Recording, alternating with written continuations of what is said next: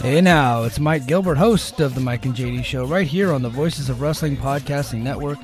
Join JD by God Oliva and myself every Thursday night live on the Voices of Wrestling YouTube channel at 11:30 p.m. Eastern Standard Time, as we stay up all night discussing all the hottest stories in professional wrestling. You can also check us out right here on the Voices of Wrestling Podcasting feed, or you can subscribe to the Mike and JD Show feed. Now, enjoy the show.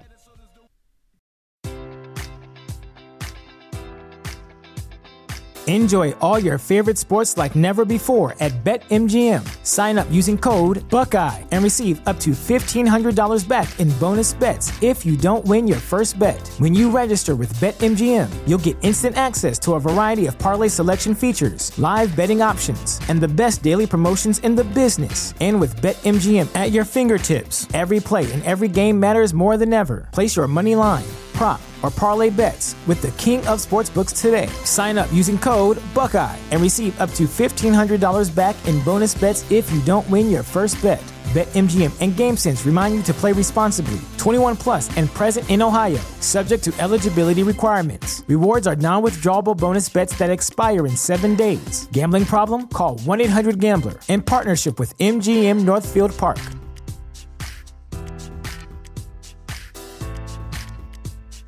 This podcast is a member of the Voices of Wrestling Podcasting Network. Visit voicesofwrestling.com to hear the rest of our great podcasts, as well as show reviews, columns, opinions, and updates across the world of wrestling.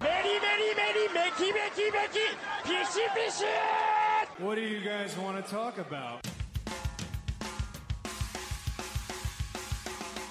You are listening to the Flagship Podcast with your hosts, Joe Lanza. What has being annoying stopped you ever? That's an excellent point. Right. An excellent point. That's part of the charm. Rich Crage. Corey Graves screaming, perfectly legal, Cole. You can do anything you want in Tribal Combat. It's perfectly legal. While Paul Heyman is just yelling, Tribal Combat, Tribal Combat, Tribal Combat, Tribal Combat, Tribal Combat. I'm like, God damn it. Fuck all of you. Fuck this. All right, and we are live here on the Flagship Podcast. I am Rich. He is Joe. Joe, what's happening? How are you? Well, got to do a show. What a day. What a week. Yeah, well, the last 24 hours. As you heard in the intro that Rich put together, that's 100% Rich, by the way. I had nothing to do with that. That was a great job. I listened to it earlier today. You know, hard not to hold back tears by the end of it, but arguably the greatest wrestler to ever live passed away at the age of 79. I guess it was yesterday. And there's actually been 4 wrestling deaths announced in the last 24 hours, the most recent of which is something we had no idea we'd be talking about today. As my phone goes off unprofessionally here. Let me turn that off. In the last hour or two before we went live, the news broke that Windham Rotunda, Bray Wyatt, passed away suddenly at the age of 36. I think this took most people by surprise. Now, it was an open secret that he had been ill, very ill, gravely ill, in fact, for a number of months, which is why he wasn't on television. I was told he was very ill and it wasn't a great situation, but that the family wanted it private, and at that point I just backed down and said, all right, well, I'm never talking about this ever. That's not my place. Right. Not on the dopey little show we do. But then he had made an apparent recovery. Yeah, it was August 10th. I know that Sean Ross Sapp had reported that, things were looking good, and they were talking, and there were plans for something in September with him, and looked like things were at least on the mend, or at least, looking more positive than they were the months prior, where it was very hush-hush, very, this is tooth and nail, life and death type stuff going on. He had recovered enough to the point where they had even begun discussing a potential return and kicking around ideas for a return. So from that standpoint, even people who were privy to his his illness and how rough it had gotten, we're taken a bit back today, particularly with Triple H's statement that Mike Rotundo, his father, called him and called Triple H to let him know that Bray had died unexpectedly. So the news broke a few minutes before we hit the air that the family gave Sean Ross Sapp permission to make it public that Bray had contracted COVID at some point, which triggered or exacerbated an existing heart issue, and that was what shelved him. And then today he had a heart attack and died. So that's all we know. We do this show live on Thursday night. It is 7:52 Central on Thursday, and like I said, that latest bit from Sean Ross Sapp broke maybe 20 minutes before we hit the air here. So that's all we know. Windham Rotunda, 36 years old, passed away. He had 4 very young children, which makes it all the more worse.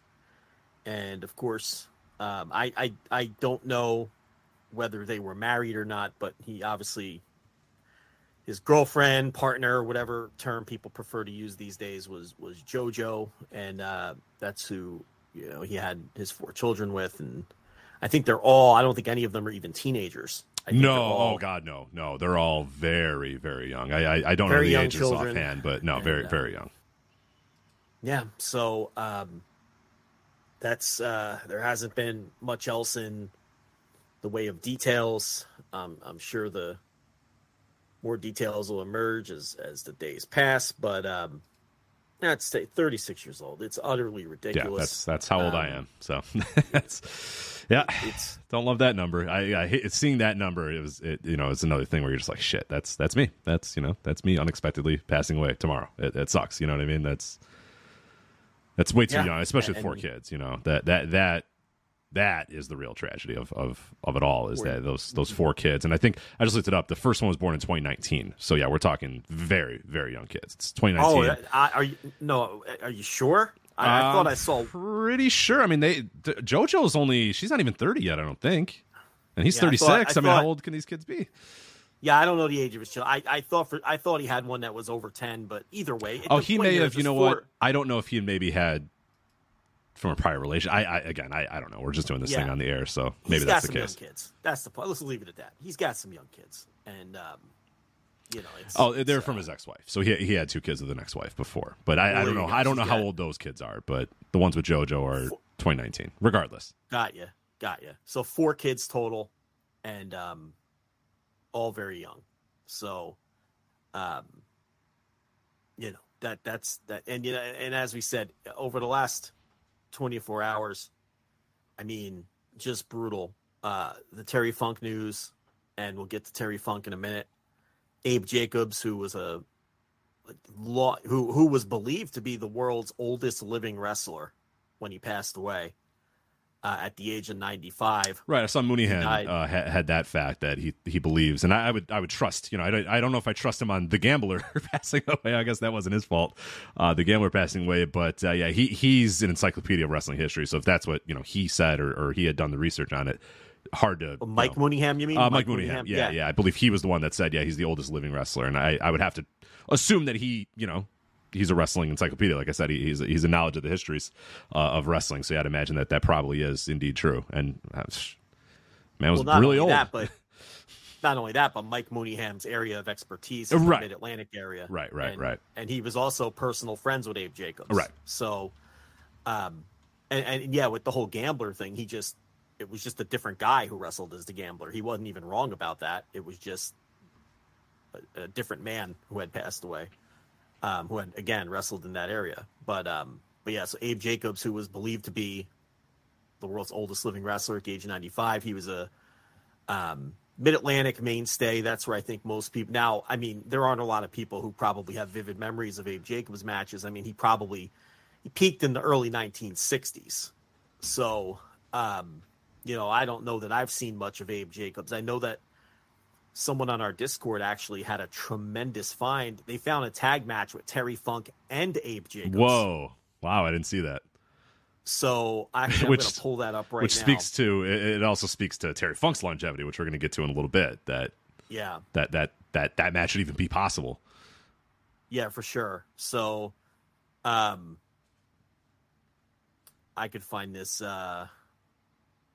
relatively quickly here. You know what? Of course I can't now. But there's, I'm sure if you go, it was off of YouTube. So just type Terry Funk and Abe Jacobs into YouTube, and there's actually a tag match, which is I'm guessing is from the Mid-Atlantic area, which involved Terry Funk and Abe Jacobs. And then, believe it or not, there was a fourth wrestling-related death announced in the last 24 hours. Rich Landrum, who, again, would be best known. He was the host of Worldwide Wrestling in the late 70s. Again, this would be the Mid-Atlantic area as well. The Worldwide Wrestling, which was, one of Jim Crockett's television show, that eventually morphed into WCW Worldwide. Right. Through its various incarnations eventually.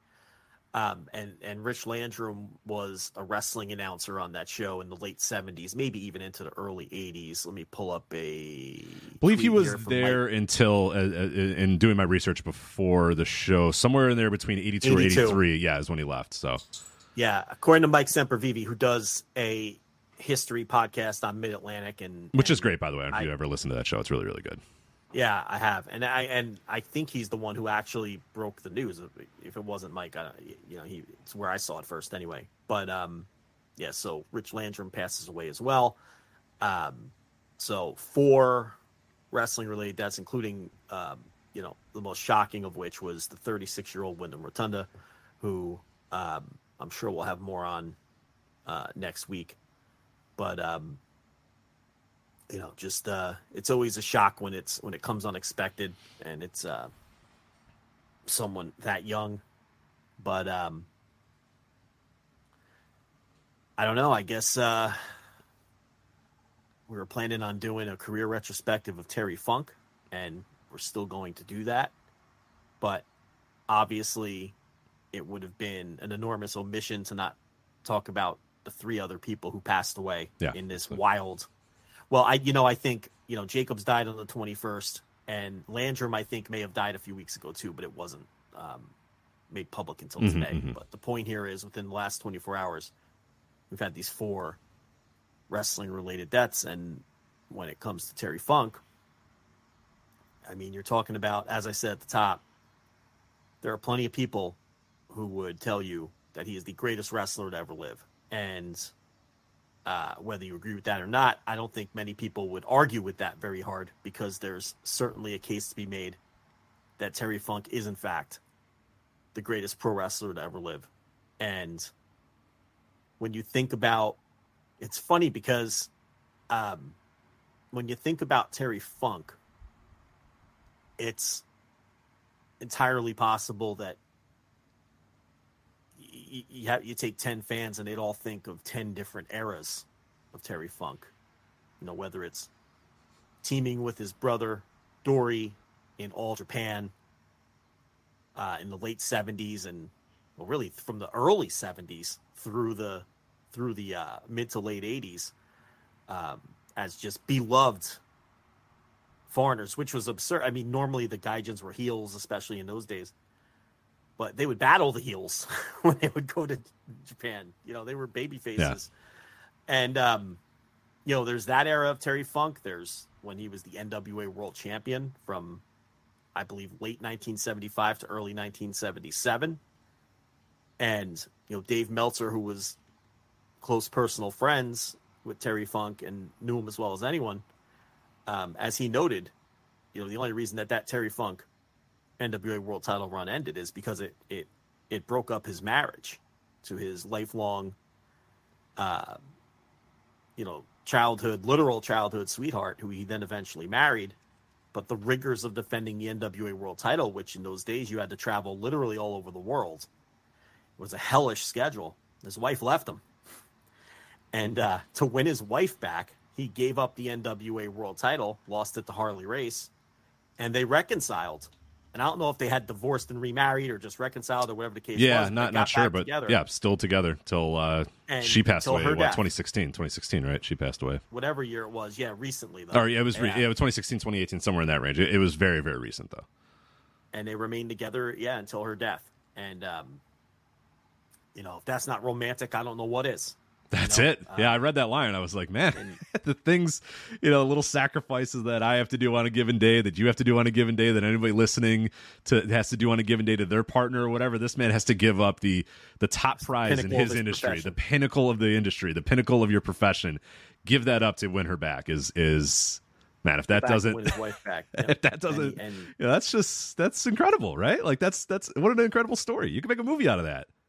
That's awesome. And and he never got another crack at that title. I was going to say that was it, right? I was just scrolling right now just to make sure that I was indeed true. Yeah, one time only, 400 plus days with the title, and then that was it, one and done. He defeated Jack Briscoe for that title in 1975, and the story behind that match was Funk was the heel.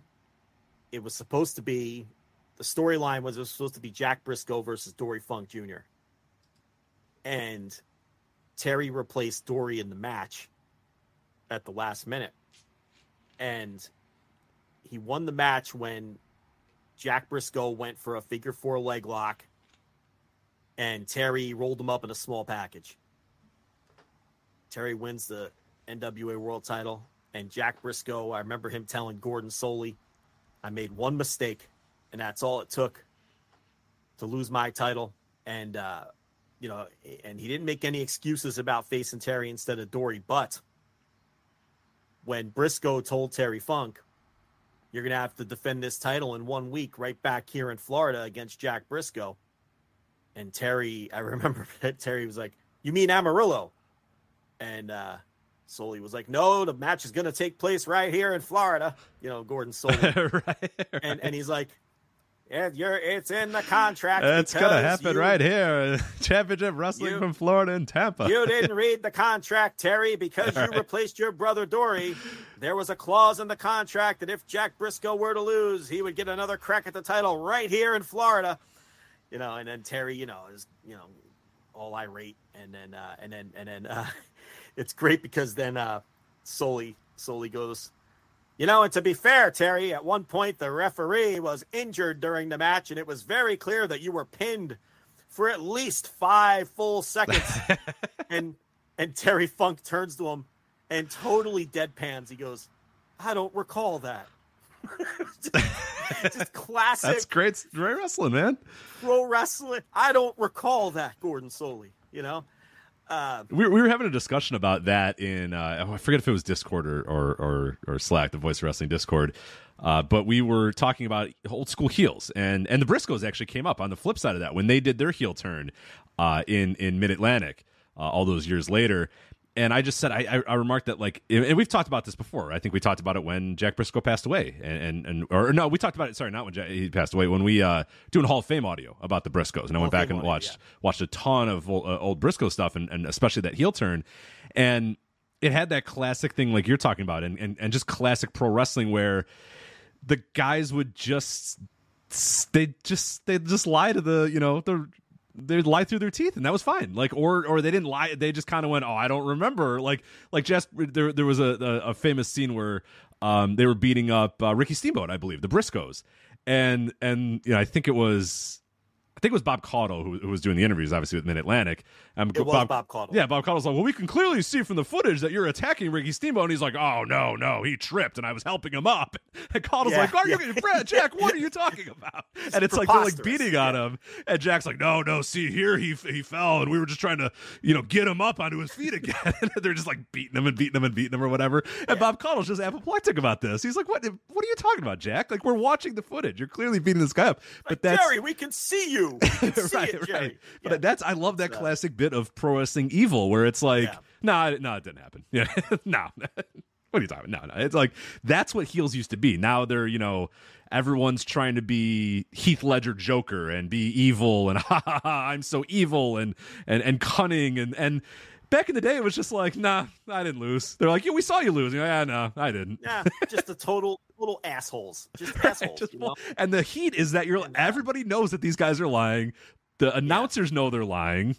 You know what I mean? The interviewers know they're lying. Everybody in the audience knows they're lying. Everybody watching at home knows they're lying, but they're just like, oh, no.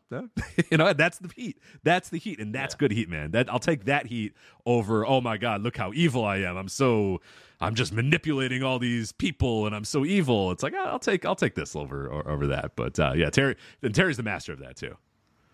Yeah, so total deadpan response to Solely. And, right. I don't recall. And that's such a good angle to do, like to get the title off of Jack Briscoe, who, you know, that was his second reign, I believe.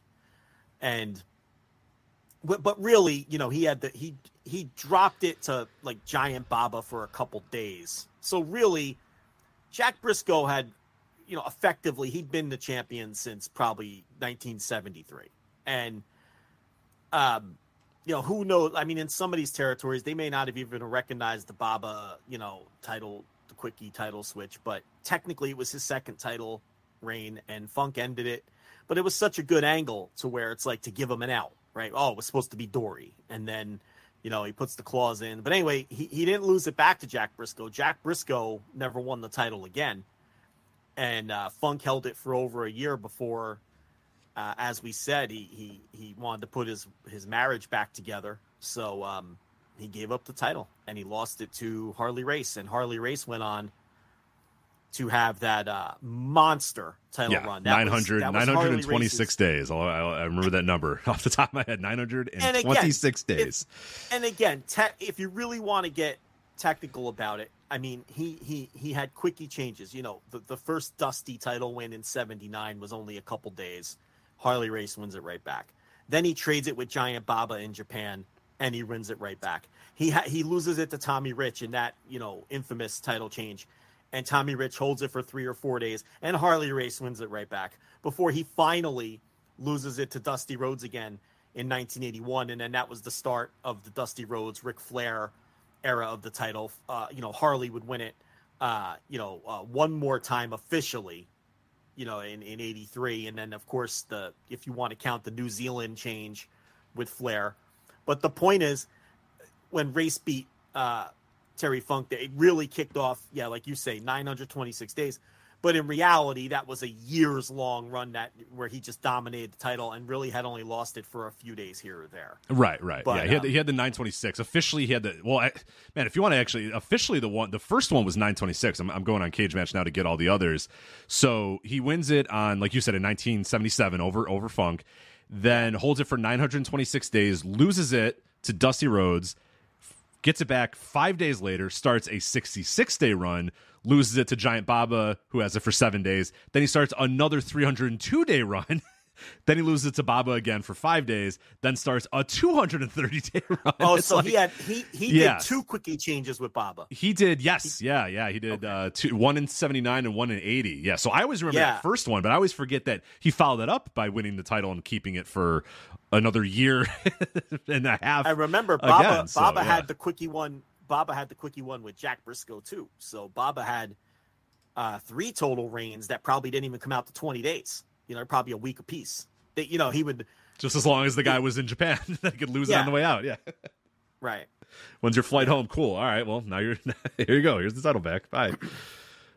Yeah. So, as for Terry, I mean, that was it for him as NWA World Champion. As we said, he would never win that title again. But as we said, obviously he started in the mid to late 60s, Amarillo, his father's territory. There's very scant footage of that territory, period.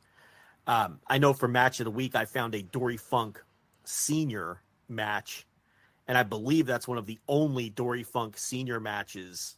There's very few of him that even exist on tape, especially from that era. And then by the early 70s, by 1972, Terry was already linked up with Baba and doing the All Japan tours by 72. And then, of course, he formed a legendary tag team with his brother and battled all of those teams. I had just watched the day before he died I want to say the 1978 Real World Tag League final.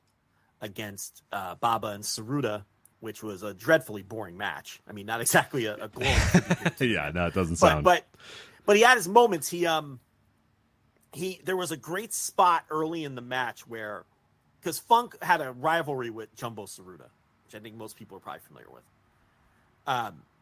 There was a point where Baba tags in, Giant Baba, and he comes in, and they like lock up, and Baba just physically dominant. And Terry wants no part of this, and he just he turns around and tags Dory.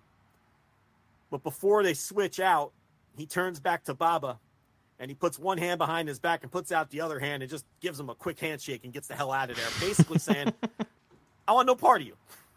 My brother's going to handle this. I'll get in there when Jumbo's in there. Me and you are done. We're finished for the night. You're too much for me. You're 7 feet tall. You're a freak of nature. No thanks. But that's Terry Funk. He was just so... there's all those little moments. I saw Dylan Hales put out a funny tweet. He said that... and I had completely forgotten about this, but there was a match in ECW where Terry lifts up a toolbox to whack somebody with a toolbox, but while it's over his head, the toolbox opened up and all the tools came tumbling out. I hope he took a bump. Fucking wrenches and screwdrivers and shit. And he sold the fucking tools falling out. Like I'm probably he's those wobbly Terry legs. And I had completely forgotten about that. But there's just so much of that with Terry, and a lot of those 70s tags in All Japan. Look, like I said, the one the one I just watched with Baba and Saruta, I believe it's 78.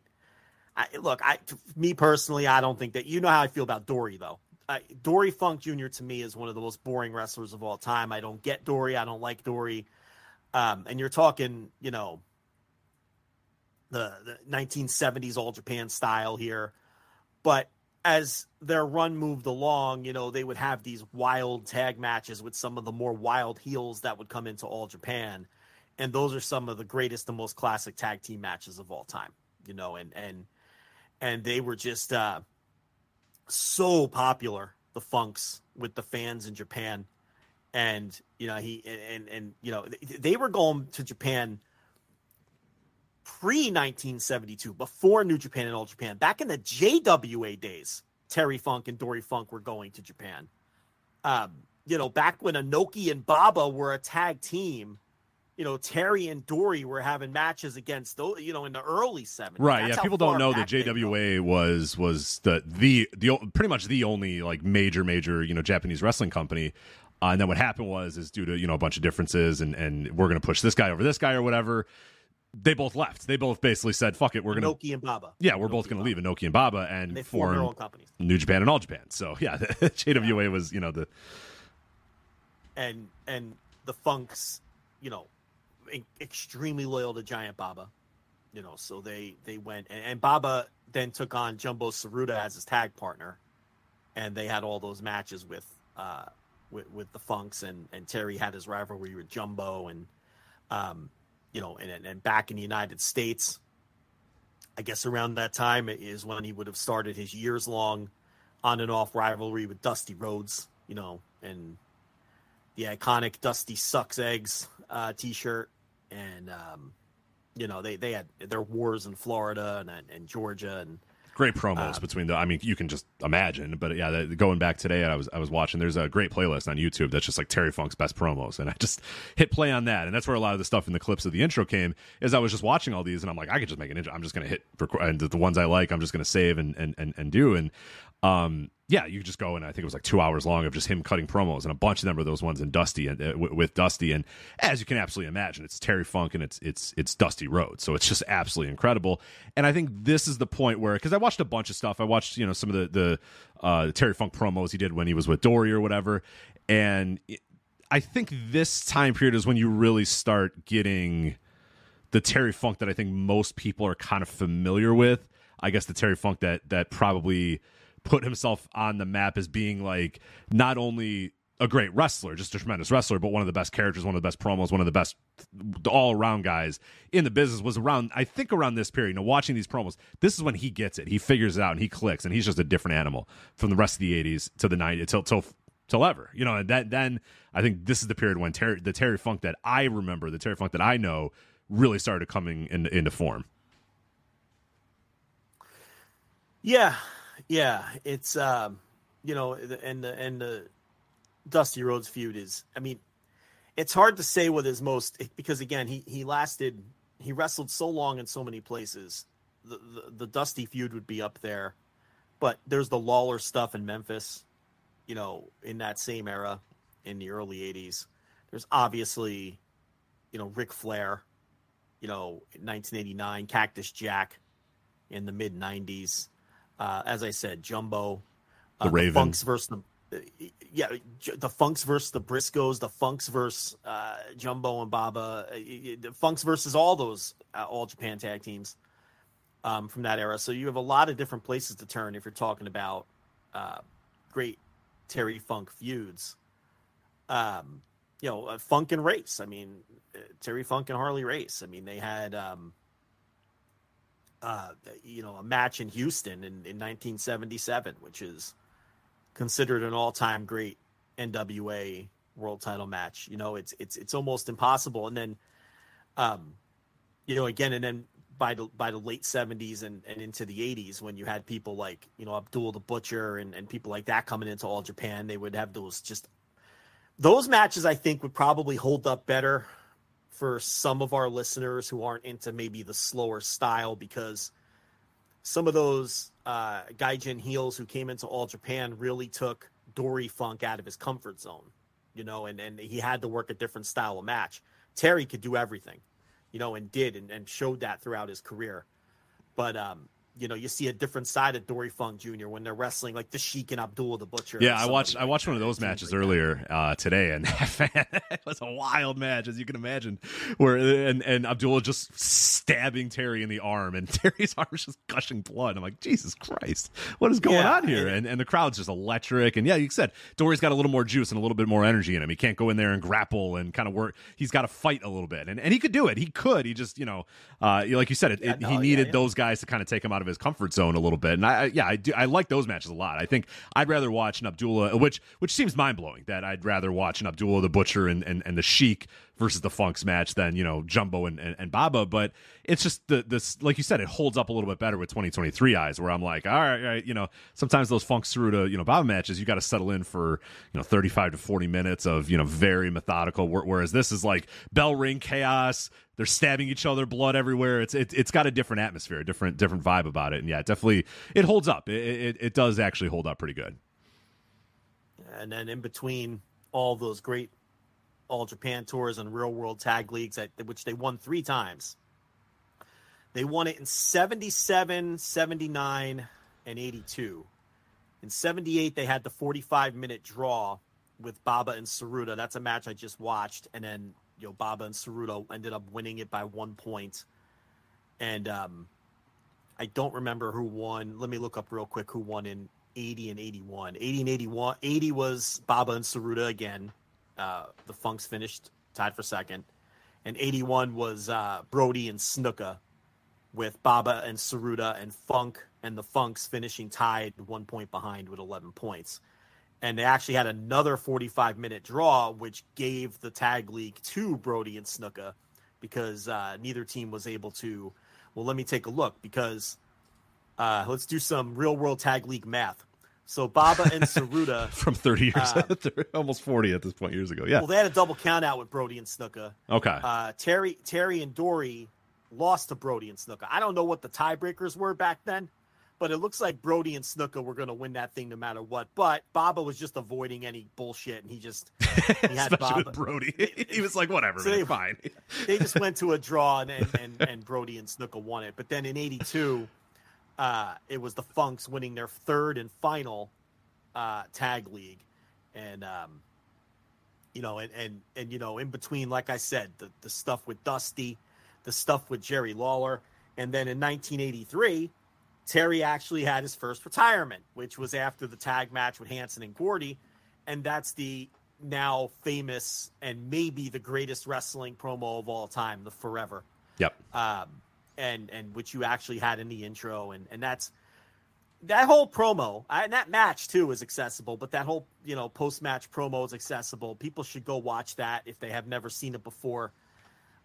He's got the blood covering his face. And blood and tears. It's sweat, blood, and tears just covering his face as the crowd is just... when you talk about crowd connection, it's just those people, they quite literally love the man.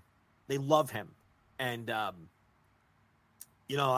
don't know how much of what he's doing is work and how much of what he's doing is shoot. Who cares? It's just a great emotional scene, the likes of which I don't, it's so rare and I don't know if it's even possible anymore. It's just an incredible all-time scene. And of course his retirement lasts about 6 months. And, he retired 19 times. Yeah, it's terrifying. So.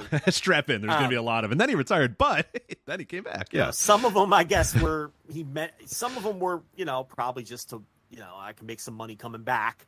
Some of them may have been legitimate. I don't know the ins and outs. Meltzer will probably have better details on that sort of thing, but it wasn't long. He was back by 84 and, traveling right back to Japan in between, working the various territories in the United States. Even when he came into the WWF in 85, he was still going back to Japan. Like, that was part of the deal. He was insanely loyal to Baba, and part of his deal was he was still going to make those All Japan tours when he was with the WWF. And when he went to the WWF, he was almost immediately programmed with Hogan. He was WWF-ized to an extent. They basically just made him a heel, over-the-top cowboy. Yeah, he was a cowboy outlaw. Like, yeah, he wore was the chaps, right? And the hat, and it was 80s WWF. So everybody, everyone had a gimmick in that. You were either draping a snake on your opponent after you beat them, or you were stuffing a $100 bill down their mouth, or you were bringing a fucking macaw or a fucking whatever kind of bird Coco had to the ring, or Matilda was chasing you around, or you were getting your hair cut by Brutus Beefcake. Right, whatever Terry Funk, it was up to 1,000. Whatever that may be, you had to be. And you had a gimmick. Yeah, and you had the post-match gimmick. Tugboat was a literal boat. Earthquake was literally an earthquake. Yeah, it was. So Terry had the branding iron. That was his gimmick. Right. And he would beat the jobbers, and then he would brand them on their ass or the back of their thigh. It was like a fucking ink stamp or whatever, but the commentators were like, he's got that branding iron, and he's and he would brand his opponents. Right, on the promos. Put that thing away, you're going to put an eye out or whatever, and he was managed by Jimmy Hart, so you had, the branding iron served well as a heel gimmick, too, as to help cheat or whatever. But, he went right into a feud with Hulk Hogan. And the thing with the Hogan Funk matches where, we talked about Dory getting taken out of his comfort zone with those wild, bloody brawls in All Japan. This was Hogan getting taken out of his comfort zone because these matches with Funk, when Funk came to the WWF and was working that heel gimmick, he worked like a fucking wild man. And you go watch some of those Hogan matches. The Saturday night's main event match is probably the most famous one. But there's also a match from Philly. Is it Philly or Boston? I think it's Philly. Which again, it's a fucking any of them that you could find. I mean, they're all just absolute riots. And Hogan has to work that wild, brawling, what would come to be known really as hardcore style with, wrapping the ring announcers fucking microphone cord around their necks and getting thrown out of the ring. And they were not the formula Hogan matches of the day where it was a big giant wrestler, whether it was Big John Studd or King Kong Bundy or Kamala or Sika, or, you go right down the line, beat Hogan down for 6 or 7 minutes. Hogan does the Hulk up and the no sell, hits the big boot and the leg drop. We all go home in 11 minutes. Like that. Those were not what these Funk matches. Funk really took him out of his comfort zone and had some of Hogan's best matches, probably Hogan's best matches of that 85, 86 sort of era. But the run didn't last long. And, he famously in his book, and by the way, I'm surprised at how many people don't realize he wrote a book, because I encountered a lot of I'm not sure that I knew until a couple years ago about it. So I have a funny story about that book. I have a friend who ran into Raven at the Borgata Casino in Atlantic City. Of course. probably in this had to be 20 years ago, 2000, maybe even longer. Maybe when the Borgata, I guess, was built in the early 2000s. You're asking the wrong guy. You're asking the wrong guy about Atlantic City I'm Hotel talking out loud. lore. Talking okay. out loud. Oh, I see. Okay.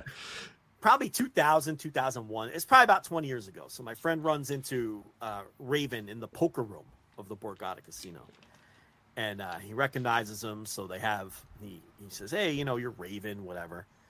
And at the end of the conversation, Raven goes to my friend. He goes, hey, have you ever read Terry Funk's book? My friend goes, nah, as a matter of fact, I haven't.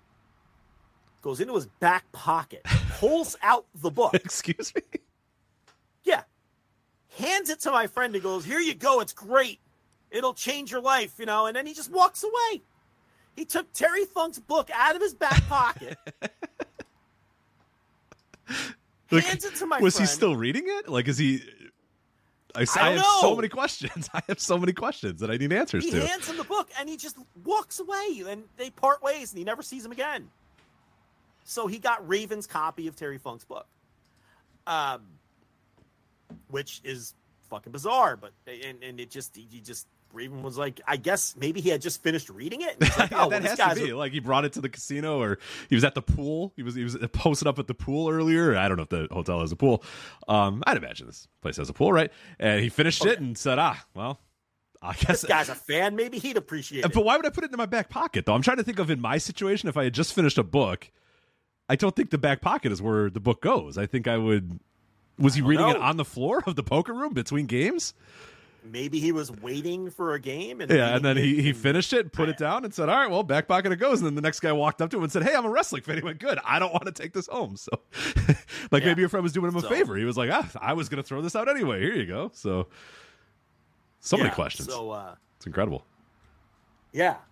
I was looking for my copy, and I can't. I don't know what happened to mine.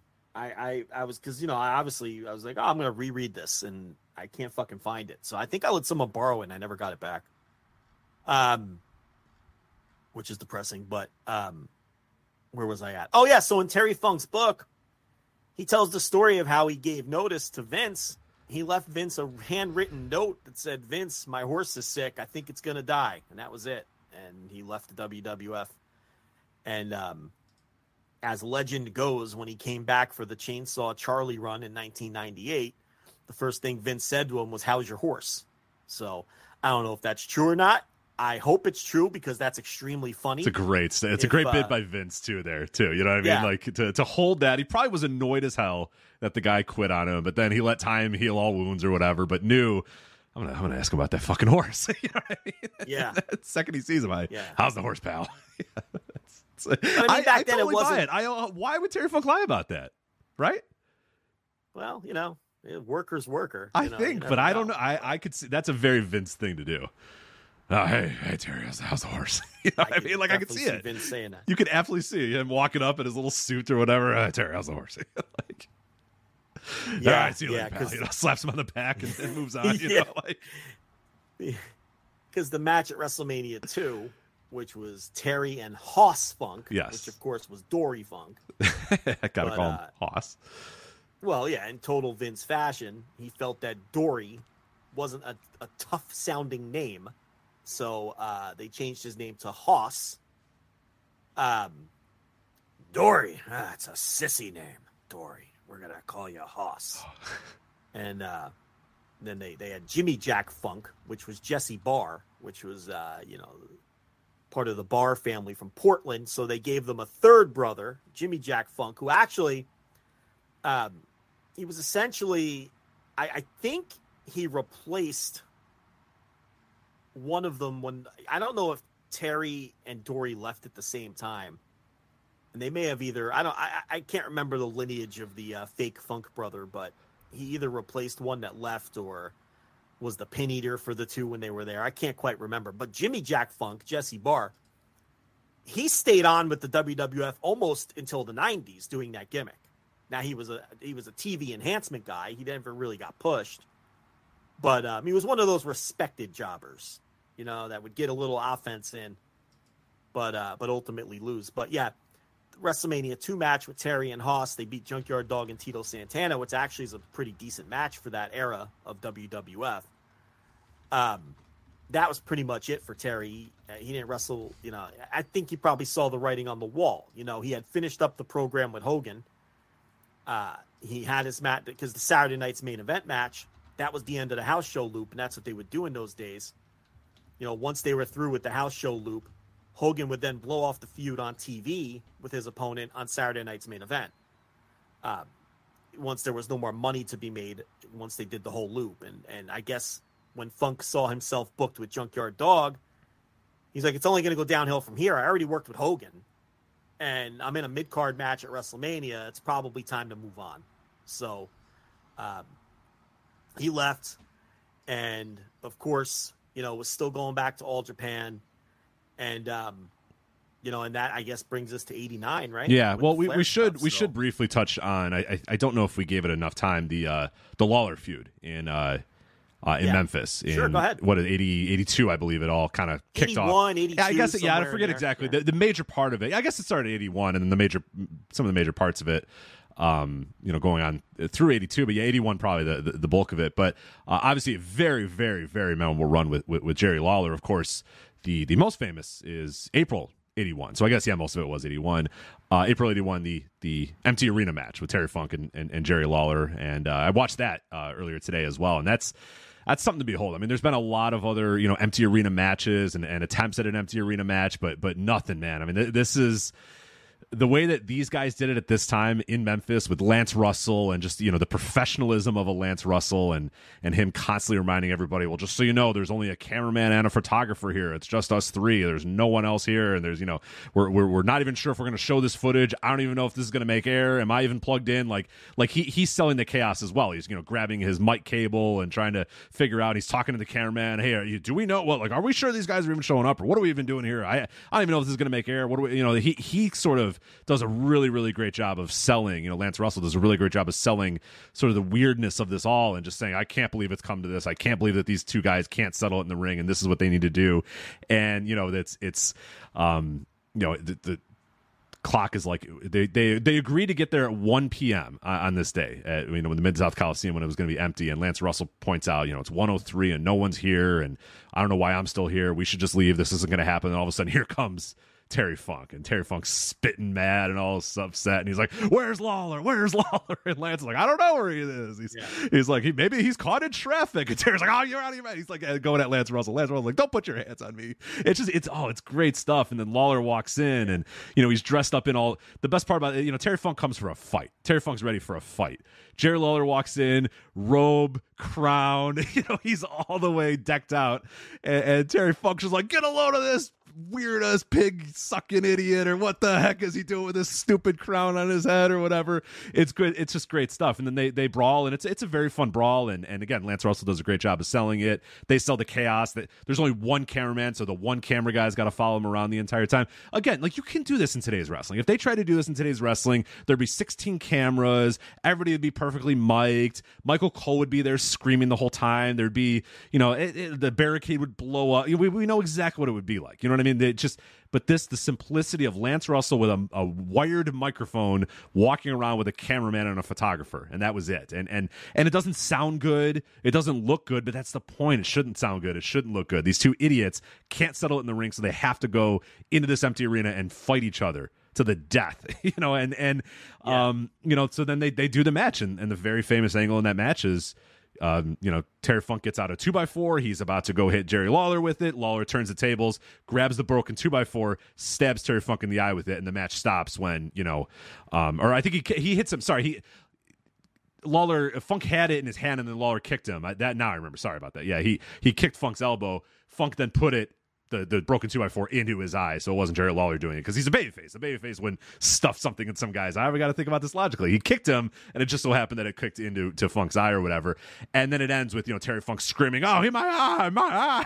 Terry in the perfect Terry Funk voice. Yeah. Hey, I can't believe he did that. My eye, I can't see. Mother of God, sweet Mother of God, my eye. It's just like screaming. And Lance is like, have we had enough already, Terry? Come on, look at what it's come to. Look at what it's come to. He's admonishing him, Lance Russell, and Jerry Lawler's just like, he asked for it. He leaves the ring. He doesn't really care or whatever. But, so then it's set up, Terry Funk walking around with an eye patch or whatever, getting even more deranged, getting even more nuts about it. But that's obviously the most famous angle there in Memphis with Lawler and Funk. And, that's just some great stuff. Great, incredible promos.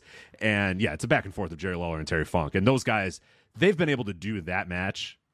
I think they've done it, countless times. I think they just did it like 7 or 8 years ago. They did it somewhere. I mean, they could bring that out for anything in Memphis ever and draw a house for that thing, whether it be a pro wrestling night at a Memphis Grizzlies game or whatever it was. If you put Terry Funk and Jerry Lawler in there, people were going to know that meant that was a big deal in Memphis. And great. The empty arena match is very easy to find if you want, and the promos are very easy to find. But that's a great run there that he has in Memphis. When he left WWF too, I'd be remiss if I didn't bring up his run in Puerto Rico, which I did a match of the week, I don't know, maybe a year or two ago, in where they were doing the WWC Universal title was vacant, and they were doing a tournament, and Funk was in that tournament, and I did the Barry Windham match as the match of the week, and that was a tremendous match. And then he wins that, and he cuts an all-time promo on Rick Martel, who's his next opponent in the tournament, and then he faces Martel and he beats him.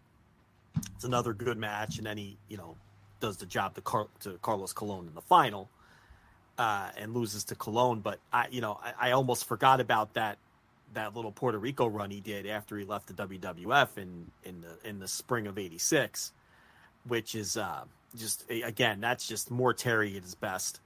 And then I guess he was working another retirement for a while, right around '88. Yeah, he was doing his Hollywood stuff at this point. He was really trying to say, I'm going to get out of wrestling. I'm going to go act. I'm going to be in the movies and stuff. And honestly, he got a lot of pretty big roles. A lot of work. He had a lot of work. I mean, it's Terry Funk. It's not that hard to get work. I mean, the guy can clearly, he has an aura about him. He looks like a guy that'll beat the fuck out of you. So he was great as, tough man, I think at one point, he's in Roadhouse, I forget his character's name or whatever. Roadhouse, yeah, but he's just like guy that kicks someone's ass, and that makes sense. It's Terry Funk, and then they talk to him, and he's like, "Get the hell out of here!" And it's just like, well, you can buy it because it's Terry Funk, man. Like it's perfect. But yeah, he got a lot of run. There's that year, a couple years there where he was doing a pretty good amount with Roadhouse, obviously being the top one. I think a couple TV spots as well. But then he comes back to wrestle in probably might be my favorite angle of all time. I mean, we've talked about this on the show before, but the flare angle, adore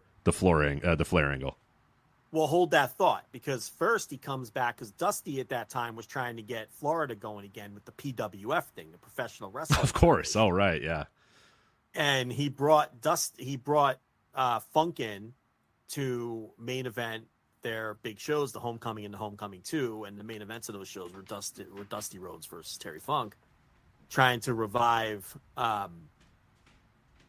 Actually, now that I'm checking this, they headlined Homecoming 2, the Homecoming, the first Homecoming show, which was in March. As I frantically pull up Cage Match, was Dusty Rhodes versus Big Steel Man, which was the aforementioned tugboat. And Funk was on the undercard wrestling a very young Dustin Rhodes. And then when they did the Homecoming 2 a couple months later, they went with Dusty Rhodes versus Terry Funk on top. But it didn't draw a good house, and the PWF, the final nail in the PWF coffin was when Dusty went to the WWF, when Vince came calling. They kept it going for a little while. Steve Kern kept it going. But yeah, the company built around Dusty Rhodes in Florida without Dusty, not going to. Which wasn't working to begin with. Right, which was not successful to begin with, doing the old regional territory style in an era where it was way, way, way past expiration date on that, and then you lose the top guy. Yeah, it's not going to go well. And like a lot of them during that era, they tried to give it a more national name, like Continental tried it by changing their name to Continental. They tried to go Professional Wrestling Federation, but they couldn't get the tapes really out of Florida, and it just didn't work. So Dusty threw in the towel. He went to WWF. But Funk popped up in WCW in '89 as an announcer. And this was what you were about to bring up, and I'm going to let you tell people. The lead up to that was the famous Flair Steamboat feud. So the Flair Steamboat matches play out, and Flair, of course, wins the final match. And was Funk an announcer or a judge for that? He was a judge. He was a judge. Go in that ahead. match. You take it from here. So Wrestle War 89 is the match, and it's Ric Flair versus Ricky Steamboat, and they had one of the judges for the main event if it went to a time limit draw or whatever. I think that was the or it's something. I forget exactly what the purposes of the judges were for that particular night. I believe if it went to a time limit draw, they needed the judges to declare who was the winner or whatever. So Flair defeats Ricky Steamboat, and then after the match, Flair celebrating in the ring. And Funk, who's one of the judges, walks into the ring and goes, I'd like a title shot, Rick, if you have the chance. And Rick's just like, all right, yeah, I know you've been spending some time in Hollywood and, you're not really wrestling anymore, but yeah, maybe. Yeah, we'll see. The great line was, Terry, I got a list of top 10 contenders I got to get through, and then maybe if you can earn a spot on that top 10. He kept bringing up the top 10. Yeah, right. He's like, well, we got the top 10. I got a lot of work to do to, I got people that want to challenge me first, but hey, you know what? Someday, pal. Yeah, as he kind of taps him on the shoulder, goes, someday, old man. Yeah. Essentially saying you're old, you're in Hollywood, you're not really focusing on wrestling. There's a lot of other better wrestlers. Yeah, you're not a top 10 contender. Get on that list, and then maybe we can talk. And Funk's just like, Rick, I'd really love a shot at the title. And Flair's just like continuing. This goes on for so long, and like in a good way too, where Flair's just like, Terry, I love you, Terry. I know you but the contenders, I got people. You're in Hollywood. It's okay, man. And then one more time, Terry's just like, I told you I want a title shot if you don't give me a title shot. And then this is when it happens. He attacks Ric Flair, goes nuts, beats him up, pile drives him onto a table, which at the time, it might not seem, when I'm saying that sentence to you, you might say, oh yeah, okay, that's an episode of Monday Night Raw. No, I assure you at this time, it was not done by every single wrestler on every single indie show, on every single main. I mean, it was a shocking thing. He pile drives him onto this table. The table doesn't budge at all. Flair goes, tumbling down. Jim Ross is apoplectic. The crowd is going nuts. People can't believe that, oh my God, what is he doing?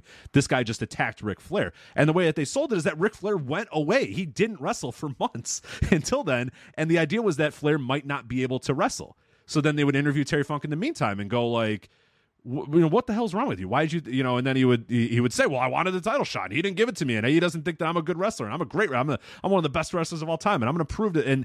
And they keep saying, well, you took him out. Like, Flair can't wrestle. He might not wrestle ever again. He might have to retire. And finally, Ric Flair does come back at the Great American Bash. I believe, I think it was a Great American Bash. Yeah, that the Bash that came back, and they have the first match there. That's not the one that I think everybody remembers. Flair does win that match. And it's a very good match. It's Flair winning by reversing a small package into a small package of his own or whatever, which was another great finish, like you said. But then the big one, I think that everybody remembers, and if you don't, you should go out of your way at some point. The Bash match, before you get to the I Quit, the Bash match also led to the extended feud with the Great Muta and Sting and right. Yeah, so there were more layers added at that point to kind of stretch it. But on the house shows, it was Flair and Funk on every house show. Right. I mean, they were trying to squeeze everything. But anyway, yeah, and doing good business for WCW in a company that was not doing good business at this time. Like because what a lot of people don't realize is the famed and tremendous Ric Flair, Ricky Steamboat saga was a bomb at the box office. That feud did not draw at all. For whatever reason, a lot of people think it's because Steamboat was the babyface and was presented as this family man. He was bringing his baby to the ring and his wife and all that. And Flair was doing the Flair routine. And some people think that the dynamic was all off. And Flair came off as like this cool globe-trotting guy who's fucking all these women. And Steamboat came off as this nerd. Nerd with a family. Bringing his baby to the ring. Yeah. Right. So the psychology was all messed up for the time, and it just that didn't draw. And then they did the Funk, and look, it didn't do gangbuster business, but business was definitely better than what it was for the Flair Steamboat feud. So anyway, go ahead and tell people about the I Quit. Yeah, so Clash of Champions 9, they have an I Quit match. It's a 5-star from Meltzer. I think it's on Cage Match. I believe it is still rated as the best Terry Funk match of all time, and it's phenomenal. Go out of your way if you've not seen this match. Clash of Champions 9. It's on the Peacock. I'm sure you can find it in numerous other ways if you want. You have to go. Must watch this week. Must watch this week. And of course, Funk does lose. He says he quits after Flair puts him in the figure 4, and just. Great stuff. Yeah, just an incredible match. And just the atmosphere around it, the work. It's two of the all-time greats going out there. And two guys that are, and Meltzer wrote about this in his write-up about Terry Funk, is that he would say that he would go to shows with Terry Funk in the 80s and the 90s or whatever, and Funk would be sticking his head out during the pre-show. And Dave would say, what are you doing, Terry? And he goes, I got to see what the atmosphere of the crowd is. And it's like he would dictate how he was going to work that day based off what he thought the crowd was going to like. And he would do that by watching the pre-show, watching some of the openers and going, okay, the crowd's into this. The crowd's into this. Okay, they like this today. They want this today. And not just saying, well, we have to go do our match. You know what I mean? Dude, who can do that these days? Who in today's wrestling is Seth freaking Rollins poking his head out and going, this Terre Haute crowd is really going to want me to do this instead of this? No, he's going to do his match and his thing, and he doesn't matter if it's in front of Terre Haute or Poughkeepsie. He doesn't give a shit. It's the same match, the same thing, no matter what, when he walks in that building. He does not care. But Terry Funk, even in the days when he could have went out there and just done the most basic Terry Funk whatever, you know what I mean? Like whatever, he could have just walked out there and said, I'm Terry Funk, and done a few basic moves or whatever, and been as over as he would stick his head out there and try to see what does the crowd want today? What is this crowd like that the other crowd might not like? And what do I, and dictate his matches on that way. And that's why that Flair Funk match is just two legendary guys going in there, and you know that they didn't talk about this match before. You know that they called this all in the ring. I'm sure they had a couple of ideas here and there, but for the most part, it's just two guys, two legends, two all-time greats going out there and just having just one of the more phenomenal matches you can ever see. Yeah, go anyway. Clash of Champions 9, I Quit match. I think that is, if there is one must-watch that I'm going to give you, it's this match. And if you've seen it, go watch it again. But if you've never seen it, make it a note this week to definitely go out and see that match. Yeah, the whole feud, really. I mean, and I'm just looking at some of the house shows. They had a match in the Omni in Atlanta that drew 15,500 fans, which was that's an enormous number in any era for any promotion. That's an enormous number for 1989, WCW. But, they did that Flair Funk match basically in every city, and it did draw big. Looking at some of the, at Baltimore Arena, they did 4,600 fans, but that Omni show, which was to be fair, here you go, Chicago UIC Pavilion, 3,600 fans. So you can kind of see what the other business looked like around that time. So to do almost 16,000 fans in the Omni was really a monster house. Greensboro, there's no attendance for that one, but you get the idea. Let's see if Philly has an attendance. No, nothing for Philly. But the Omni, which was a Texas death match on top of everything else, Ric Flair and Terry Funk. Some of the other stuff on the card, Great Muta versus Sting. That was the TV title change. So again, this is a big card. The match that went on last was the Road Warriors versus the Samoan SWAT team. You had Luger defending the U.S. title against Tommy Rich. You had the Freebirds versus the Midnight Express. Skyscrapers, in this case, Spivey and Vicious, against the Steiner brothers, and then some undercard stuff. But just to give you an idea what was going on during that place and time, and that was probably the biggest house show. I can't imagine they drew better than that on any of these other shows. Here's another Omni show. A few months later, an I Quit match. Unfortunately, there's no attendance listed for that one. So we can't see what they did for the return business. But I mean, that whole feud, there's the angle where Funk puts the plastic bag over Ric Flair's head, which was very controversial at the time. Very controversial at the time. And that was after a tag team match. I think it was Sting and Flair against Muta and Dick Slater. That was Clash of Champions something.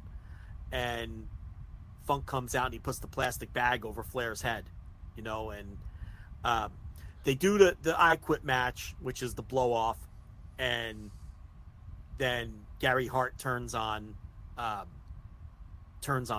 Yeah. I think that's the end of it. Yeah, and then he does mostly I think then he's kind of, his work is kind of done. Then he's doing the what the hell was the interview show called?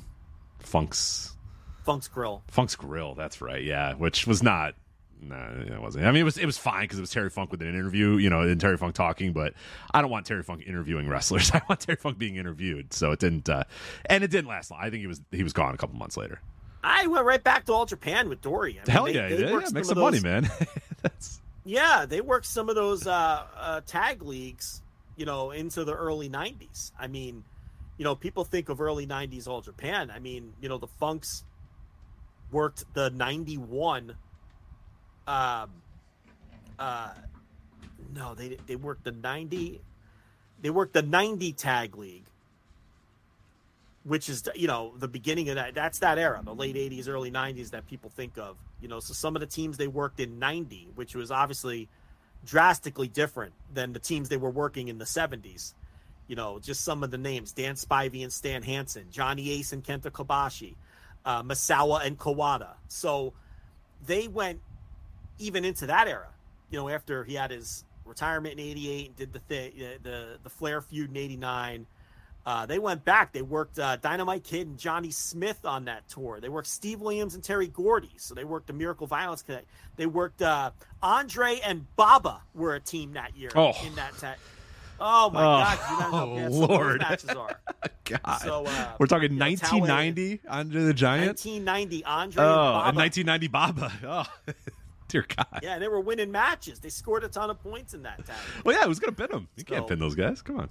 So, and then they even went back for some tours in 91. They didn't work the tag league, but, they were there when, there's a Funks versus Can-Am Express match out there somewhere from 91. They worked the Southern Rockers, Rich. They worked Well Done in All Japan. They worked Rex King and Steve Dahl. So, it's... So that, and then that was kind of it for the Funks in All Japan in the early 90s there. And that's when Funk started working the Tri-State in Philadelphia, when they were running all of those, the early version of indie super shows is basically what those were. Little plug for November to Remember. We talk about Tri-State in some of the early episodes of that, but Funk was a mainstay of that. They did more Funk Lawler matches on some of those Tri-State shows, and those Tri-State shows were just the loaded indie shows of the era. Here's a random one: Winter Challenge 2 from 91, which had the Funk Lawler main event. You look what else is on there. Of course, there's some local Philly guys, but you had Abdullah the Butcher versus the Sheik, Cactus Jack versus Eddie Gilbert, Ivan Koloff versus Manny Fernandez. And then the local guys, Tony Stetson, all the early ECW guys, Tony Stetson versus Johnny Hotbody, JT Smith versus DC Drake, and people like that. But those Tri-State shows were always loaded, and Funk was one of the frequent big stars that they would book for those, which would come in handy a couple years later in 93, when Funk was one of the early top stars of ECW. And Funk and Eddie Gilbert were feuding all over the United States, whether it was in Philadelphia, whether it was in Texas, whether it was in Minnesota. Those Terry Funk, Eddie Gilbert matches in the early 90s, that was kind of like the traveling big-time indie main event match that was happening all over the country that could reliably draw, 2,000-3,000 fans to a show if promoted properly.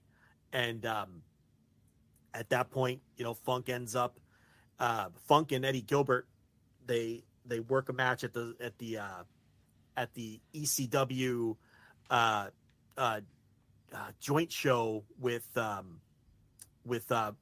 the Battle of the Belt show, where they did the I Quit Texas Death Match, which was ECW and the name of that other the WWA, ECW WWA co-promotion at the Radisson Hotel, the infamous show where they booked Kerry Von Erich as a surprise, and they put a mask on Kerry because they wanted him to come out and reveal himself as a surprise. But then Kerry wore his ring robe that said Kerry on the back. It's the most Kerry Von Erich thing ever. This fucking bag of marbles here. It's like, all right, there we go. It's like to Kerry. And they took the mask off and still tried to sell it. Oh my God, it's Kerry Von Erich. Yeah. Right. So that's the show. Most Kerry Von Erich story ever. Yeah, God. Yeah, so that's the same show where Funk worked Gilbert in the I Quit Texas Death, and that's where Eddie Gilbert met Todd Gordon and where they formed their relationship, and where Todd Gordon met Terry Funk, and then from there, both of those guys come into ECW. Eddie Gilbert is the booker, and the big feud that Eddie Gilbert booked the promotion around was Eddie Gilbert and Terry Funk, which at that point was kind of wearing down because they had done it in so many places, and they had even done it in Philadelphia multiple times at that point.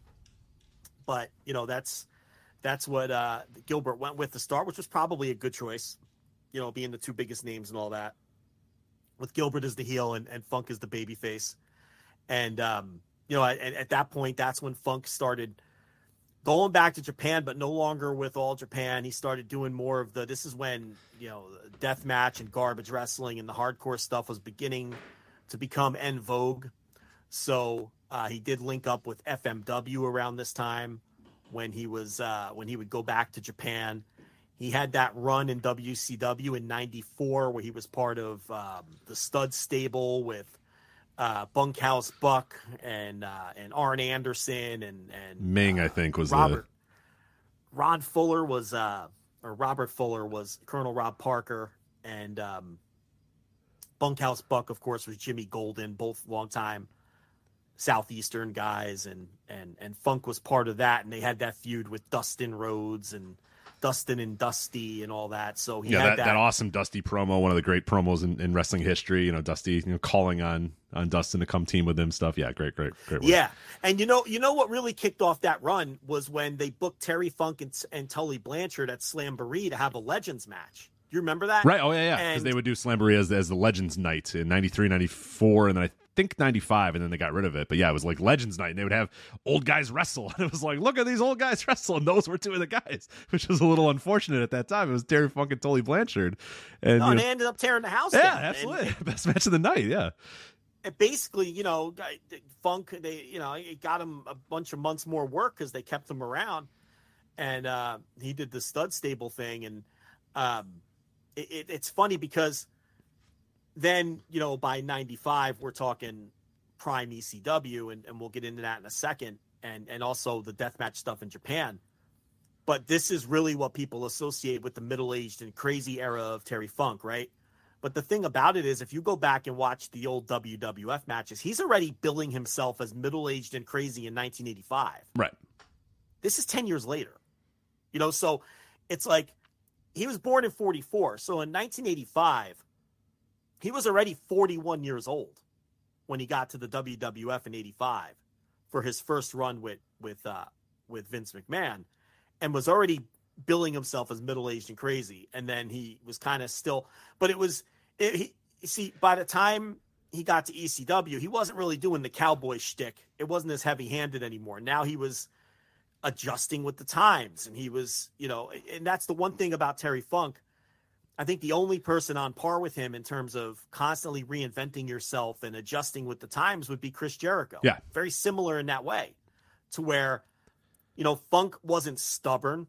You go watch a Terry Funk match from 1972, and then a Terry Funk match from, 1985, and then a Terry Funk match from 1989, and a Terry Funk match from 1995.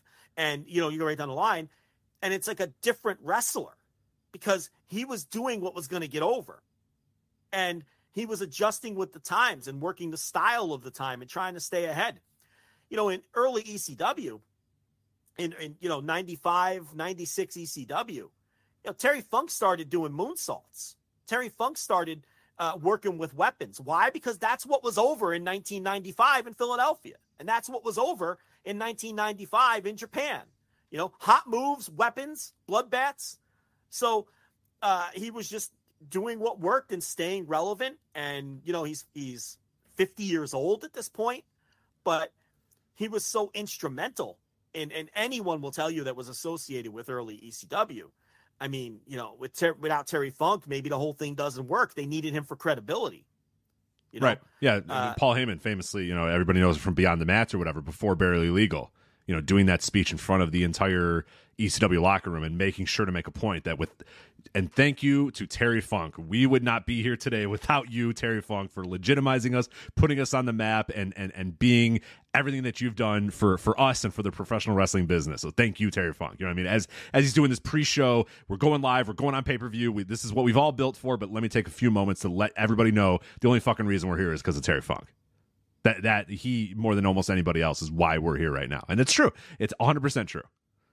They needed Funk during that era because Heyman was building new stars, but he was taking these East Coast, Island of Misfit toys, the Tasmaniac doing, which was, pre-Taz, where he was just like this unhinged guy who didn't speak any English and he wore a furry singlet. And, eventually they turned him into Taz, the human suplex machine. But, Tommy Dreamer, this white meat suspenders wearing babyface who was, working, Savoldi's IWCCW, and, the Sandman who, when Heyman inherited him from Eddie Gilbert, was still doing his surfer gimmick. He was literally the Sandman.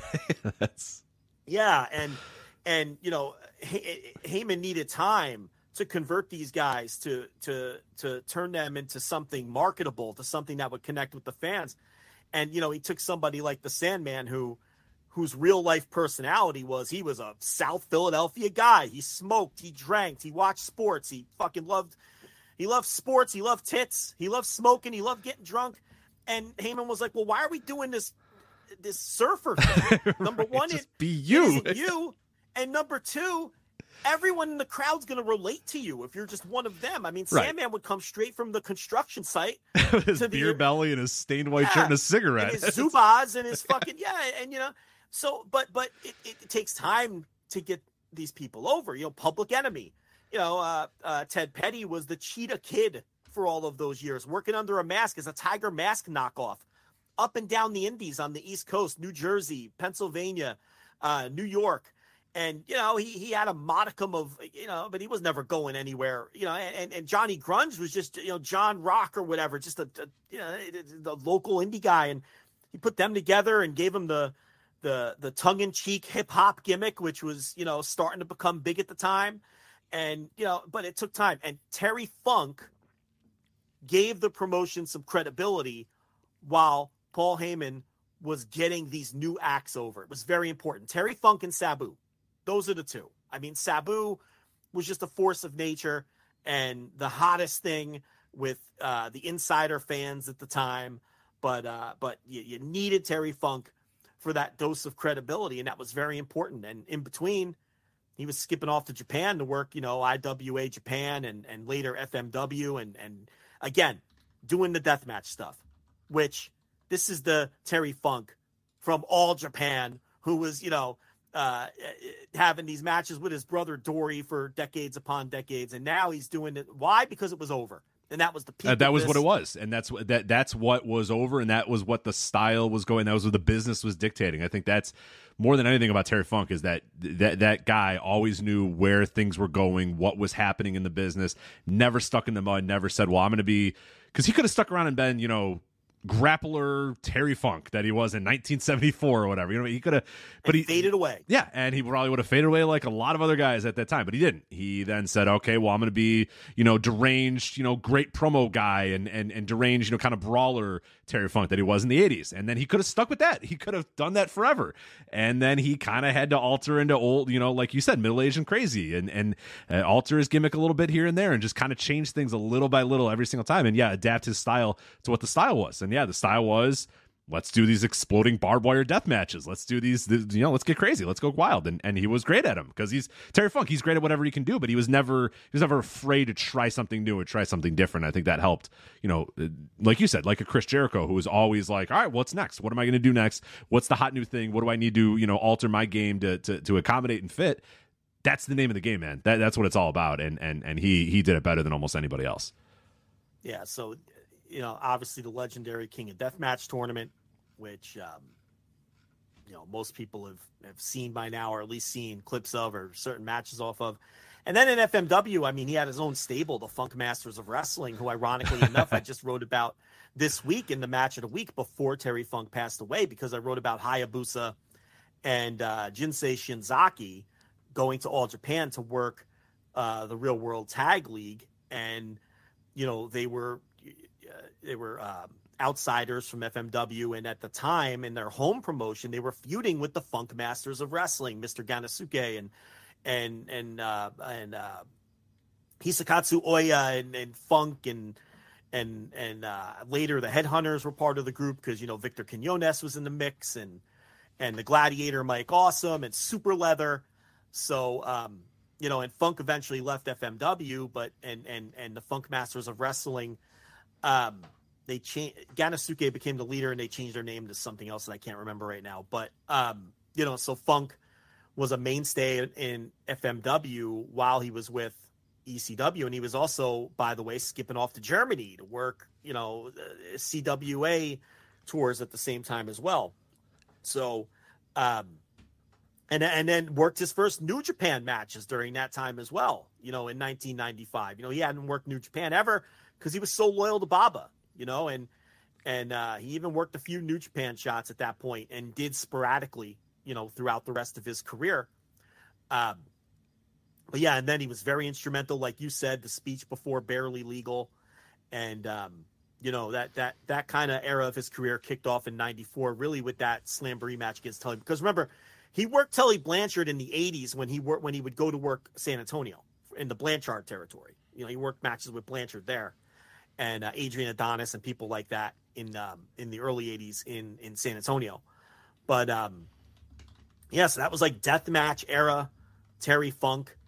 And, and then that leads into in 1998 when he goes back to the WWF and, after having all of those matches and feuding with Cactus Jack, both in Japan and in the United States, in 1998, he goes to WWF and forms a team with Cactus Jack. And I think you're probably better suited to talk about this era of Terry Funk. Yeah, this is when I first learned about, Terry Funk and really kind of hone in on his career, which is kind of wild that Chainsaw Charlie is how I, but then I would later, be able to go back and watch so many of the things. But yeah, it was Chainsaw Charlie came in to the WWF, and it was Terry Funk in pantyhose with baby powder all over his face, and it was strange. And he carried a chainsaw around with him, and it's bizarre. And a lot of people at the time, or maybe not necessarily at the time, but in hindsight now look back and go like, well, what the fuck? What were they?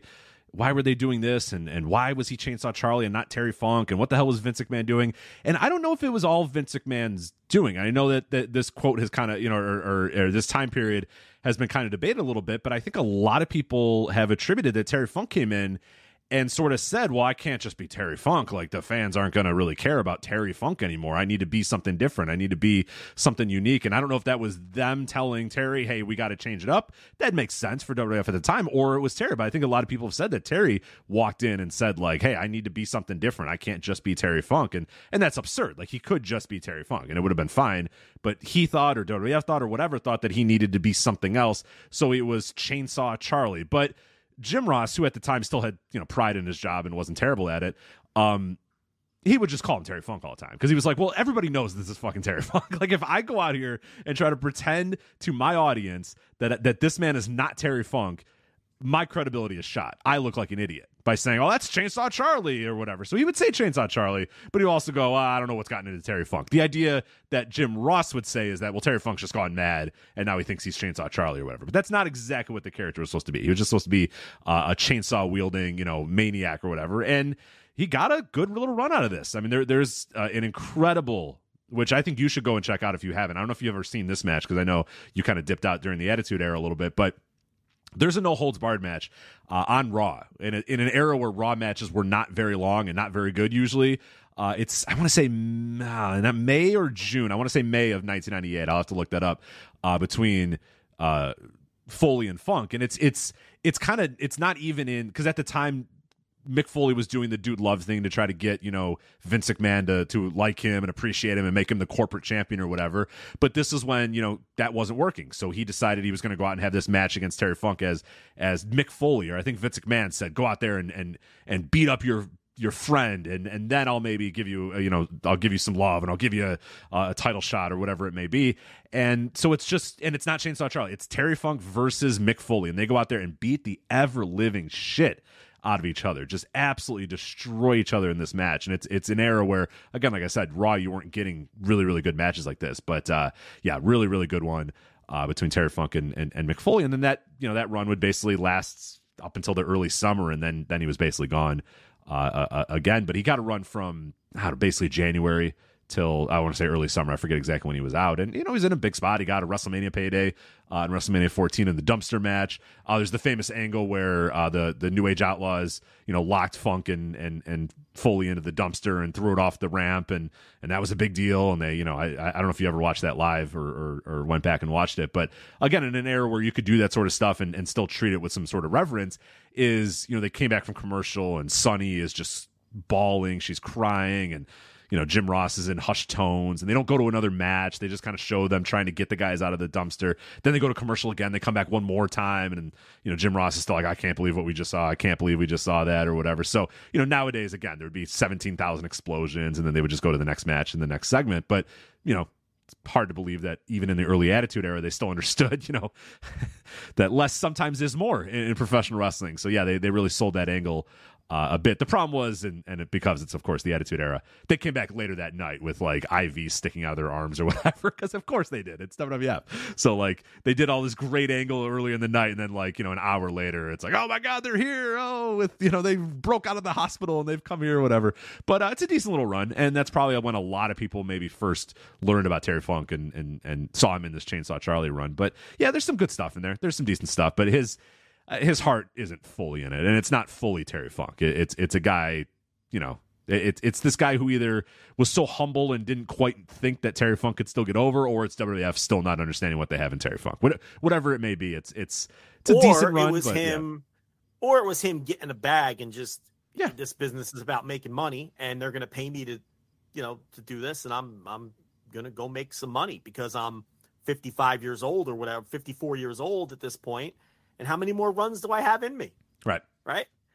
And what's this business all about? Making money. Yep. So, and that's, he certainly comes from the era where that was first and foremost. And that's why he was a chameleon and would change depending on what he needed to be to remain and stay over. We glossed over, we're going to gloss over so many fucking things. And I'm so stressed doing this show. I hate this one. I hated this. When people were like, oh man, I can't wait. I was like, I almost don't want to do this because I'm going to be so stressed out that we're going to be done with this. And they're like, you didn't even mention this. And I'm like, oh, God, we didn't. We did it 2 hours and we didn't mention this, but it's Terry fucking Funk. We're not going to get to everything. We can't hit everything. And I'm just so nervous about missing things and people being upset. But it's like, we kind of we're trying to go year by year. We're really trying. I had to catch it. We almost skipped over. The Memphis stuff, and it's like, I didn't want to skip over that. Hell, I guess Andrew Rich brings up a great point in the No Dopes chat room.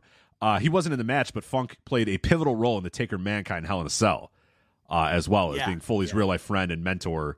Concerned for his life, and Andrew's 100% right about that. He played an immense role in that match, including taking a bump too. Telling Taker, choke slam me or whatever. Let's do something other than throw this guy off a fucking cage. Let's figure out something else on this show to do except for killing my friend or whatever. But yeah, it worked even that much better because it was Terry Funk, the real life friend, coming out there and sort of trying to stop the assault. Yeah, you talk Funk and Cactus Jack. I mean, we kind of glossed over the King of Deathmatch tournament at the Kawasaki Dream Show. 28,757 fans in Kawasaki Stadium. For that show, the most popular tape of all time, right? Like, you know what I mean? Like, it's got to be there. Mean, it's right there. I mean, that and the Best of Super Junior, 94 and 95, and this show, without question, are three of the most popular tapes of all time. And, I know I wore mine out. I mean, we couldn't wait to get this one. And, of course, it was Cactus Jack and Terry Funk in the final. In a no ropes, barbed wire boards, and exploding ring time bomb death match, of course, for the final of that one with Cactus Jack and Terry Funk, which is a legitimately great death match. I mean, some of the matches on that show fucking stink, let's be honest. But, Terry Funk, Tiger Jeet Singh in the barbed wire door and glass match, and they didn't all land. But, that main event, and it became a legendary show, and it drew almost 30,000 fans to Kawasaki Stadium. So it's just, and this is Terry Funk, and it's like you just end up glossing over things. It's like that's a huge, huge, historically important show. That we almost didn't even bother talking about. All of the ECW with the where the fans threw the chairs into the ring after they faced with Public Enemy, after Funk and Cactus faced Public Enemy.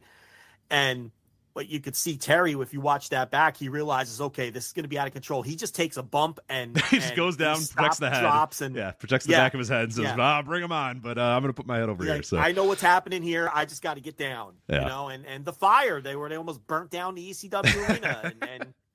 And there's just, we kind of just blew off the whole ECW run. Right. I mentioned a little bit the Raven stuff, and I played a lot of the clips in that intro, but the promo battle between Terry Funk and Raven, holy shit, some of the stuff that those guys had. And one of the great promos that I put a bunch of the clips on in the intro was, famous one leading up to Barely Legal, where Terry Funk would upset Raven and win the title or whatever. But the big, Raven didn't want to face Terry Funk, and this one promo comes in, and it's just it's great stuff. It's not only just a great promo between Ric Flair, Terry Funk and Raven, but it's also the cinematography of it as well is incredible, because you have Raven sitting on the floor. He's in the back, sitting on the floor, and I think you probably know this promo by like the back of your hand, but like Raven's sitting down, in his famous sitting position against the locker, and Terry Funk walks up, but you don't see Terry Funk. You see Terry Funk's legs, and he goes, "Stand up if you're going to talk to me. Let's talk, but you got to stand up."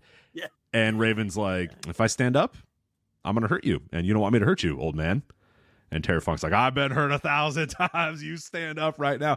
And he keeps asking Raven to stand up. And Raven's like, "I'm not going to stand up." And it's a perfect dichotomy of this. At this time, I think he's in his mid-40s or whatever. It's this 45-year-old man trying to talk to this Gen Z grunge asshole Raven. You know what I mean? It's a generational divide here.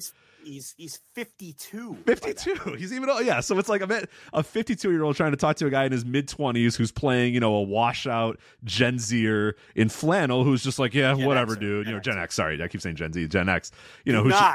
Do not mix sorry, my generation with Gen Z. Please. Please, yeah.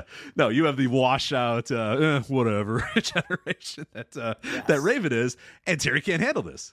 Terry's just like, "Get up, stand up." And then finally Raven's just like, "I'm not going to do it." So Terry Funk bends down then and says, "You listen here, you little pig squeak." Like now he's like, "All right, now you've made Grandpa mad," or whatever. Now you've made Dad mad. Yeah. And he gets onto his level, and the way they shot it is great. Again, you're never going to do that in today's wrestling. You're going to have 15 cameras going. You're going to have a camera on Terry. It's going to be perfectly lit. You're going to have a camera on Raven. They're going to cut between the two cameras all the time. No, in this, half the promo, you don't see Terry Funk. You see his feet, and then finally he comes into frame bending down to Raven to do the promo to say, "Fine, I'll get on your level, but I still want that match, and I still want to prove that I can beat you," type of thing. Where just great stuff. It's just, it's an incredible, that entire run is masterful, and of course ends, it comes to a head, I think, in that Barely Legal 97, where with about, 15 seconds of TV time or pay-per-view time remaining, Terry Funk wins the ECW title. Beating Raven after Raven just lost or just won a match earlier in the night. So, or just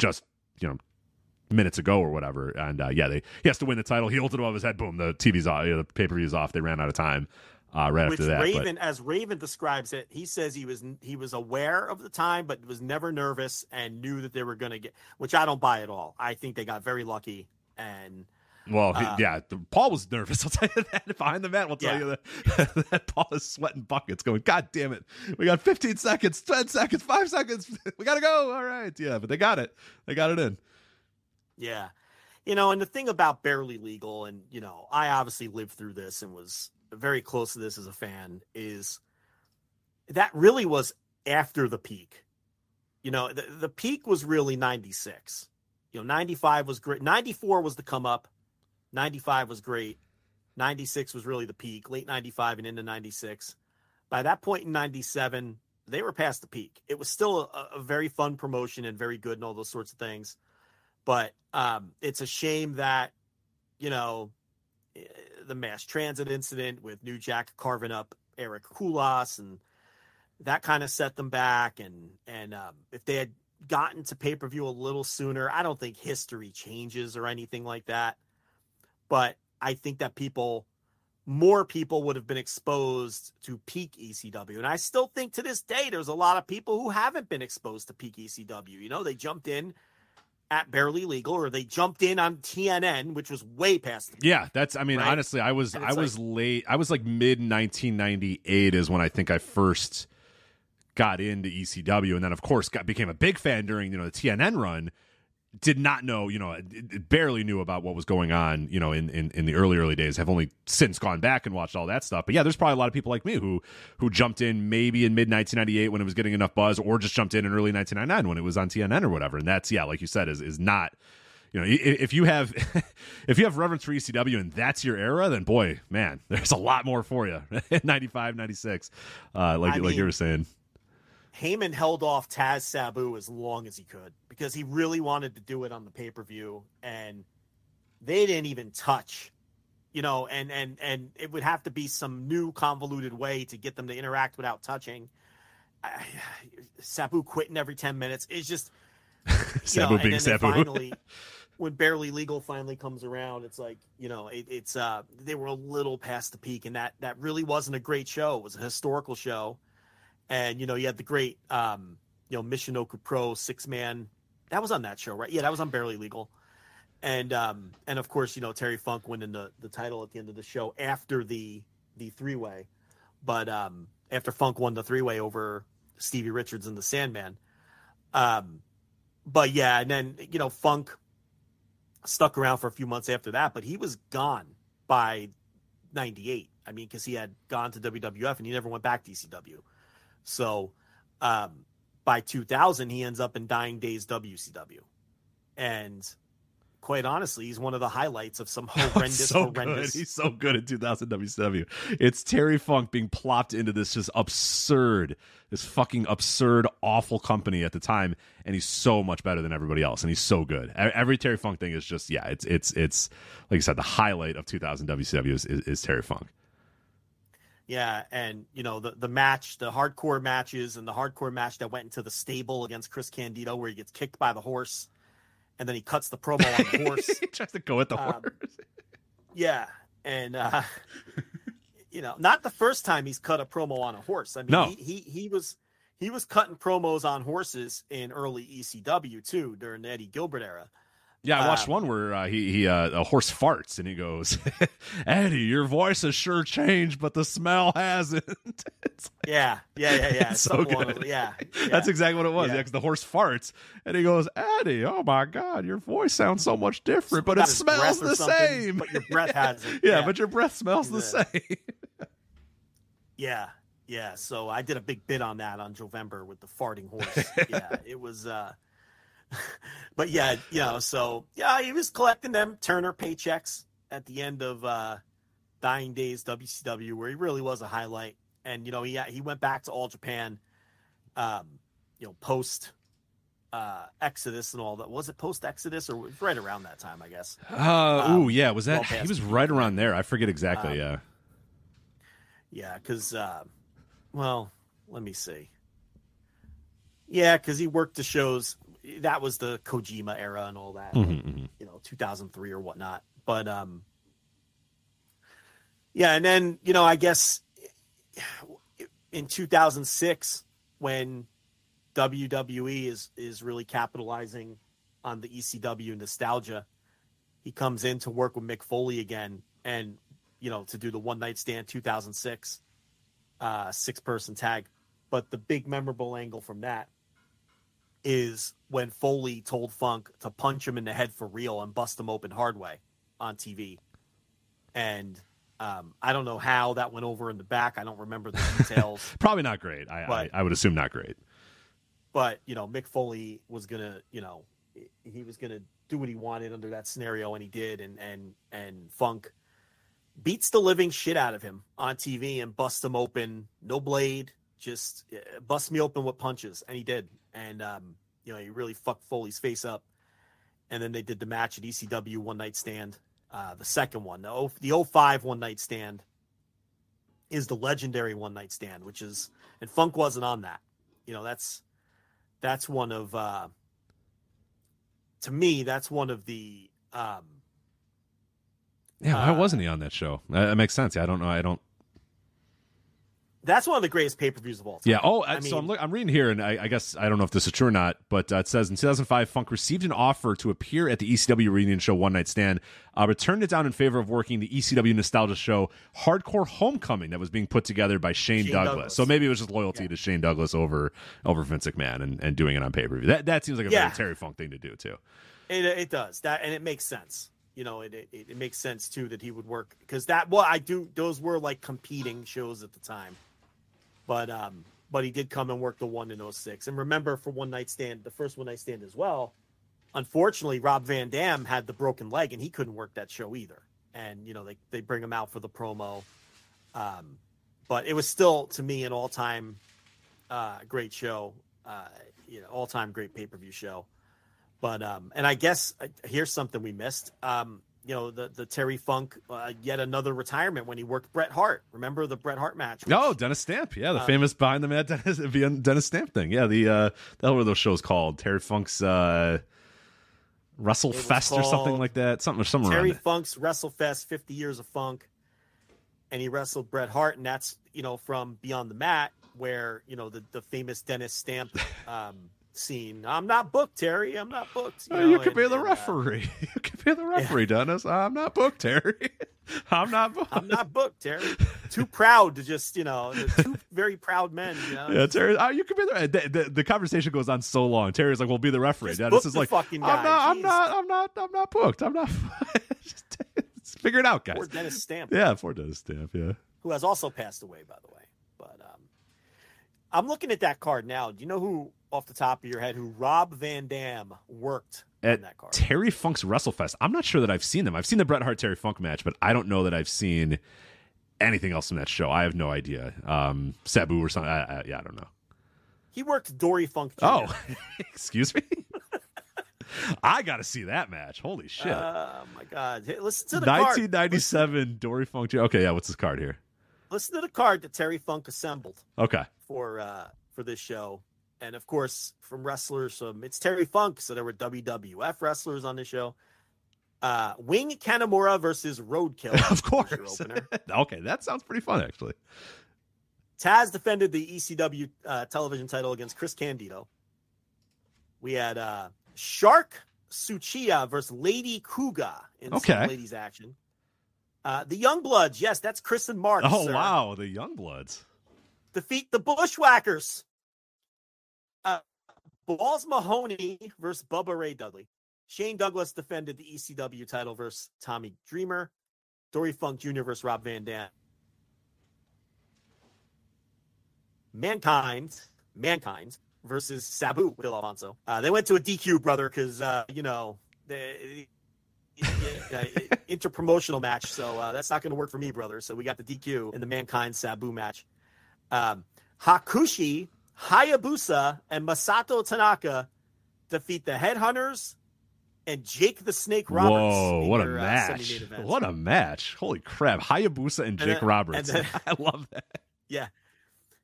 And then, of course, the famous Bret Hart Terry Funk match. No DQ. So people from all kinds of promotions getting permission to work that one. That was September 97. So, Vince let all the WWF guys work that show with the ECW guys. And that's also something we almost missed. That, like, Beyond the Mat was built around that show. And unfortunately, we almost glossed over it. And, he had some runs in Smoky Mountain that we haven't talked about, where, he went down and worked a program with Bob Armstrong. And they main evented whatever that big show was, one of those shows in Knoxville, where Funk and Armstrong as the Bullet, which was the real main event of the show. I don't know if it necessarily went on last, but it was Sunday Bloody Sunday was the Funk versus the Bullets Texas Death Match main event that drew 3,950 fans to Knoxville. Funk came in for Night of Legends and worked a 6-man tag later on that year where he teamed with Dory and Bruiser Bedlam against Bob Armstrong, Road Warrior Hawk, and Tracy Smothers. That drew 5,000 fans. And then he came back. Let's see. What other major? I'm looking for the major shows that he worked in Smokey. I guess 93. Worked Bob Armstrong in Knoxville. That wasn't such a big show, though. But worked a house show against Bob Armstrong, too. It drew 800 fans. But he worked those 2 big shows in 94, based around that Bob Armstrong feud, which drew good money for Smoky Mountain. This was in between those 1993 and 1994 ECW runs, pre-Extreme, the Eddie Gilbert and very early Paul Heyman era ECW, where he was where a lot of guys actually bounced back and forth between ECW and Smoky Mountain at that time. Chris Candido stopped working ECW to go work Smoky Mountain full time around that time in 93. And before coming back to ECW after the WWF run in 90, I guess that would have been 96 or 97. 95. Was it 95? Yeah. So when Candido came back to ECW, so after the Body Duns thing. So then from there, I guess that's really that 2006 One Night Stand run was really it for Funk at a major league level. Yeah, he'd pop up every so often. Yeah, doing indie stuff like you said, and showing up at random festivals and fairs and stuff like that to do one-off stuff. But yeah, for all intents and purposes, that's it. Yeah, and so much. I mean, we touched on working for Blanchard. He worked Portland. He worked Mid-Atlantic. He worked everywhere. World Class. Name a territory. And obviously he worked tons of shows in St. Louis. I mean, there's so many big matches and big feuds and big angles that you can't get to all. It's just, it's one of the longest and deepest and most significant careers in the history of wrestling. And he really might be the greatest wrestler of all time in terms of just reinventing himself and staying relevant and producing at a high level through, everybody has a different favorite era of Terry Funk, and mine is probably, if I had to pick, it would be either 89 or obviously my heart is with ECW. It would be one of those two for my favorite era of Terry Funk. In the hobby, it's not easy being a fan of ripping packs or repacks.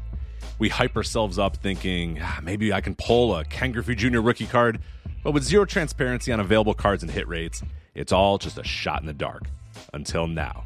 Introducing slab packs from arenaclub.com, the only repack that provides real value, a complete view of all possible cards, and clear hit rates for each one. Now, when I buy slab packs at Arena Club, it finally feels like I know what I'm getting.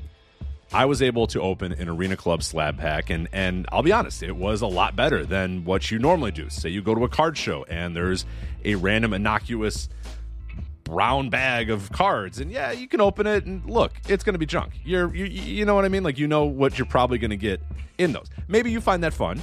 And sometimes I do. Sometimes I like just opening up cards and saying, hey, look at some random cards or whatever. But if you're really in this game to find value and find particular cards, it sucks to have to buy these mystery packs. And it ends up being, almost nothing. Nothing of value. Not with Arena Club.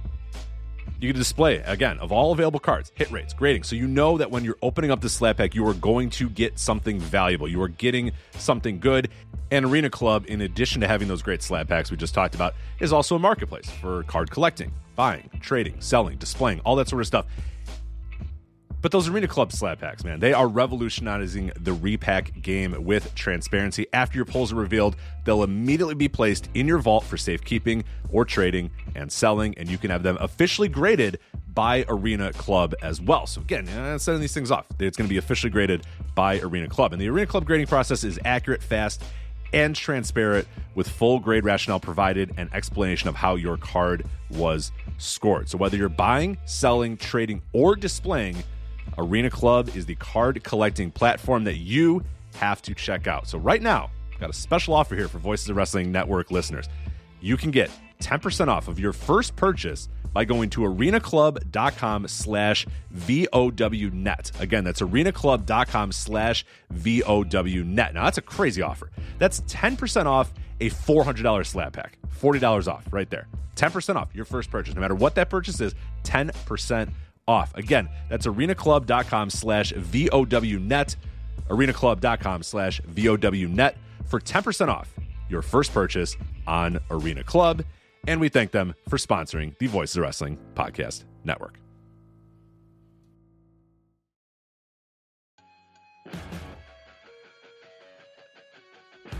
What's going on, guys? This is Rich from the Flagship Podcast here on the Voices of Wrestling Podcast Network. If I could have a moment of your time, I'd like to tell you about one of our sponsors, Eufy Video Lock. Eufy Video Lock is a smart lock, a 2K camera, and a doorbell, all 3-in-1, offering you triple security. So you can have everything in one device rather than installing many pieces on your front door. But it's not just for security.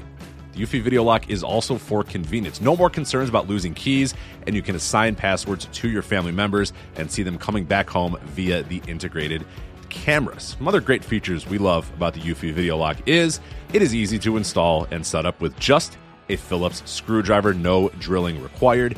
Keyless entry, no more fumbling for keys when your hands are full. You never have to worry about kids losing keys or passing among renters. You also have 0.3 second fingerprint recognition and 1 second unlocking. Again, 0.3 seconds, it's going to recognize your fingerprints, and in 1 second, it's going to unlock. And with the AI self-learning chip embedded, the more you use it, the more accurate it will be. Also, no battery anxiety. You have a rechargeable battery in there that could last around 4 months, and you will get a low battery notification before it runs out. Passcode unlocking, a remote control with a 2K clear sight, see who's at your door, and control from anywhere through the Eufy app. With enhanced night vision, you can have optimized view even in the evening. You can also secure your package delivery by view and two-way audio. And then best of all, no monthly fee. A bunch of other brands out there are going to charge you a monthly fee.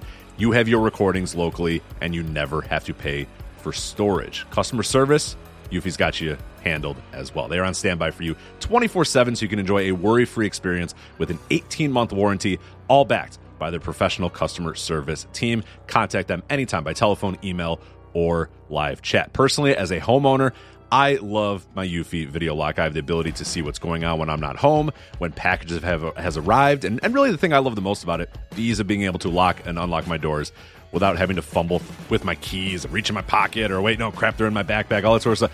All this is happening while my dogs are barking at me. You know what? Not anymore with the Eufy Video Lock. I touch it, 0.3 second fingerprint recognition, 1 second, door is unlocked. Much, much easier. So if you want to jump on board with Eufy Video Lock, search Eufy Video Lock. That is EUFY Video Lock. Again, that's Eufy Video Lock, EUFY Video Lock, or visit eufyofficial.com/Video Lock to see how you can gain complete control of your door.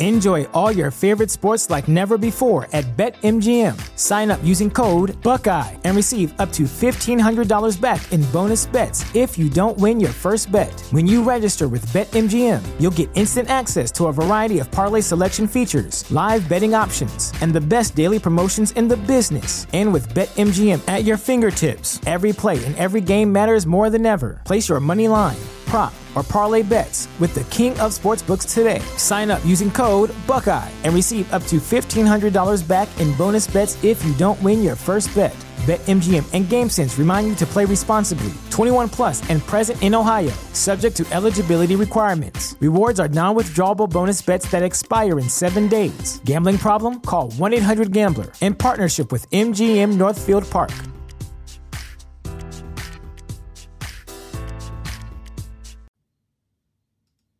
What about you? Yeah, me, it's probably 89 for me. If I had to pick, it would definitely be 89. Probably the second would be that early 80s stuff. I really, really like a lot of that stuff. The stuff with Dusty, the stuff with Lawler.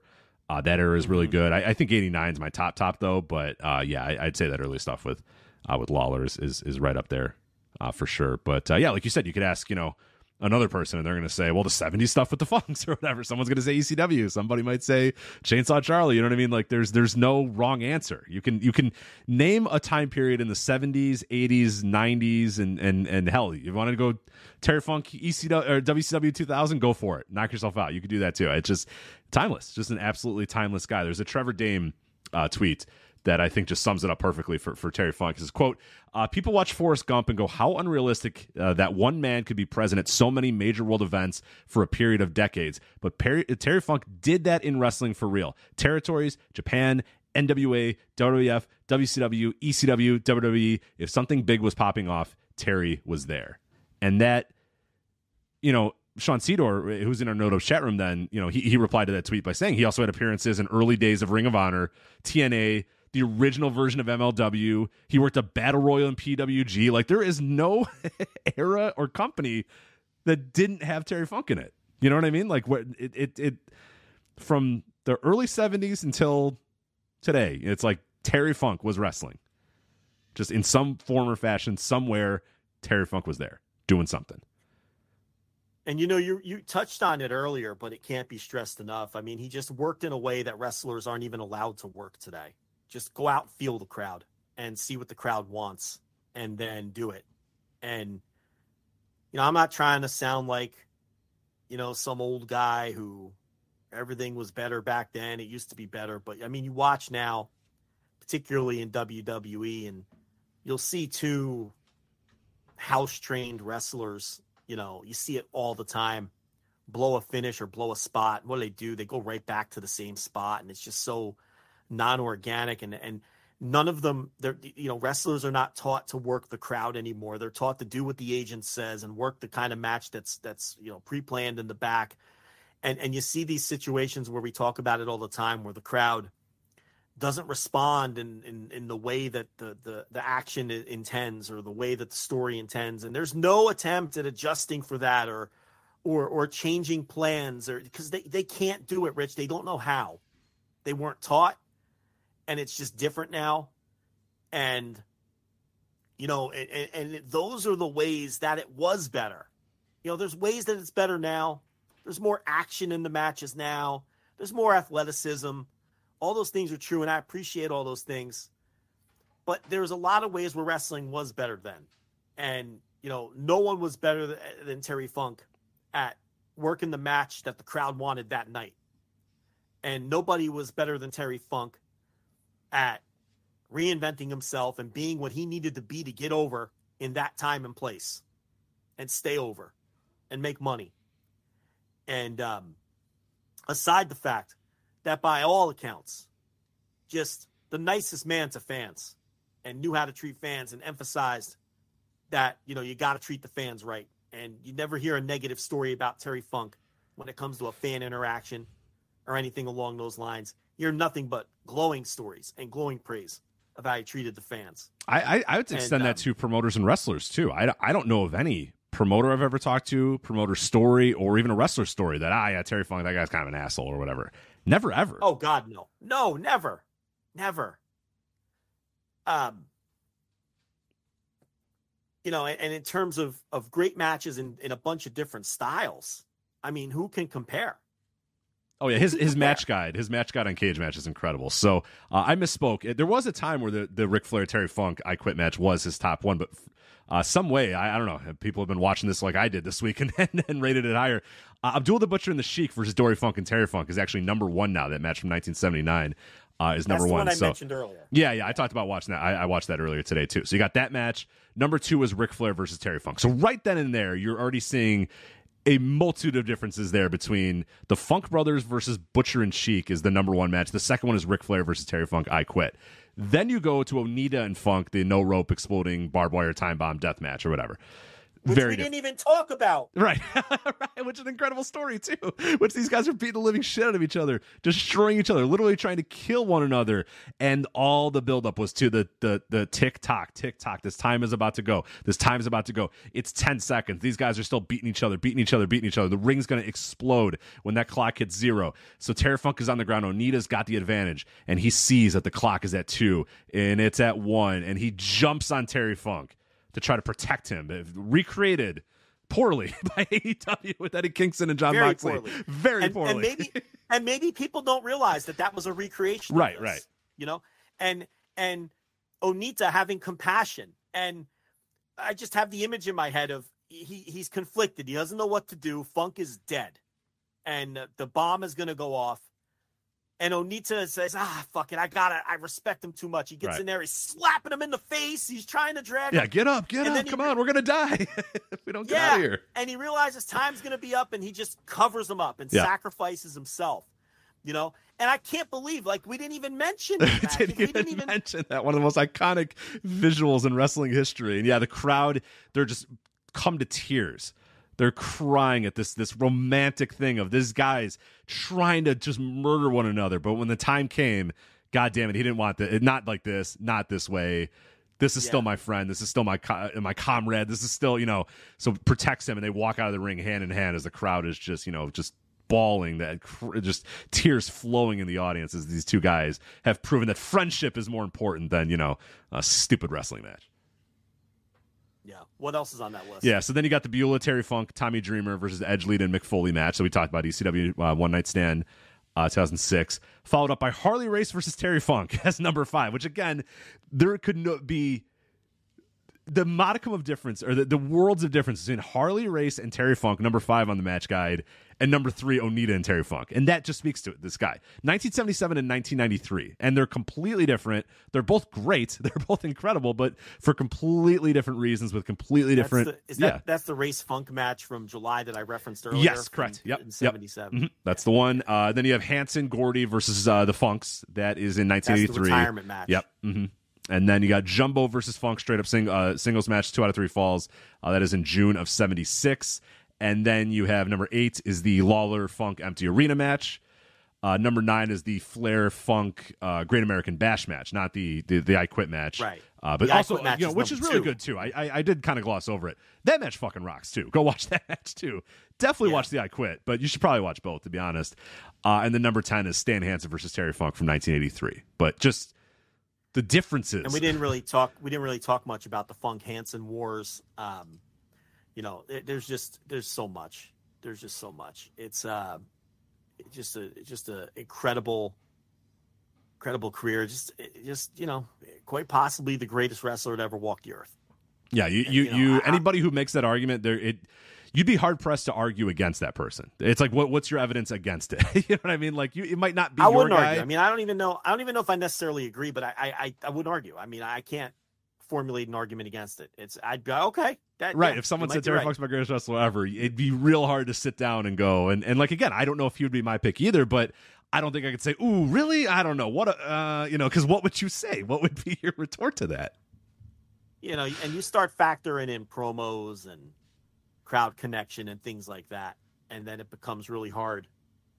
Yeah, then at that point, you're just splitting hairs on a guy who had a 40-year career of excellence. It's like... that everybody loves, that nobody dislikes, everybody loves, and just monumentally influential to the business, and will be forever. So, and in terms of drawing emotion, I mean, it's the Onita deal, the Forever promo. You put together the package at the top with Desperado. I mean, that was the famous Go Home video package for Barely Legal. At his father's grave and everything. I mean, you just couldn't. It's just, there was a crowd connection and the ability to draw emotion that is just, maybe better than anyone that's ever done this before. And it's a hard line to walk too, because you can really cross that line into hokey very easily, right? And it's like into melodrama. And we've seen so many examples of wrestlers who aren't able to toe that line. And it's like, oh, this is corny now. This is melodramatic. But Funk walked that line and he nailed it every time. look, he's, Dylan Hales, he had another great tweet. He said, when I say Terry Funk's the greatest wrestler of all time, I'm paraphrasing. He goes, the way I explain it and the way I back up that position, that he's the greatest wrestler of all time, is Terry Funk is the greatest babyface of all time, and Terry Funk is the greatest heel of all time. Hard to argue. Yeah. It's very hard to argue. Right. Yeah, you just nod your head. You're like, yeah, you know what? You're probably right. Yeah, I think Dylan's always said that one of the big reasons why, because he never let him down either. There was never a match where you were like, all right, here we go, Terry Funk. And then it was just like, all right, well, that wasn't that good. Or that didn't quite deliver to me. It's like, it's Terry Funk. It's just like, that was pretty fucking awesome. Everything was pretty awesome. It's funny too. Another we didn't mention, after he does the angle with Flair and he returns to the ring, who's that first TV match with? Eddie Guerrero, a young, unknown Eddie Guerrero. I did this for Match of the Week a few months ago. And he gives Eddie Guerrero as much as you can give the guy, considering you're about to get a bunch of world title shots. Right, in 1989. We're talking Eddie Guerrero in 1989, by the way. Yeah, and he obviously knows that Eddie is going to be great. He knows the family. He got him the match, and he's trying to give him as much shine as possible, and it's a very interesting match from that standpoint. But the post-match promo is almost even better than the match because, he goes on about, you talk about your top 10 contenders, and because Flair was needling him with the top 10 contender bit, and he weaves it into his promo, and I mean, and that's become sort of a kind of a cult classic match and promo over time, and it just so many others, and I know we're forgetting, but Terry Funk. I was trying to grab the quote from, not to interrupt, but there's a quote, I believe it's in either the Rise and Fall of ECW DVD or whatever, but it's Paul Heyman talking about Terry Funk, and you mentioned the Eddie Guerrero match. That's a perfect time to bring it up, and I'm paraphrasing here because I don't remember the exact quote, and I was trying to find it, but I wasn't able to do it. But he said that he's one of the only veterans from that era with the reputation of being legitimately tough, but also had the business sense to say, I got to get to the next generation. I got to get that generation ready for there to be a business, for there to be an industry to leave behind something too. So it just essentially like, I need to build that next generation so that there's always something for me to come back to. Yeah, I'm here now, but I don't want to go away.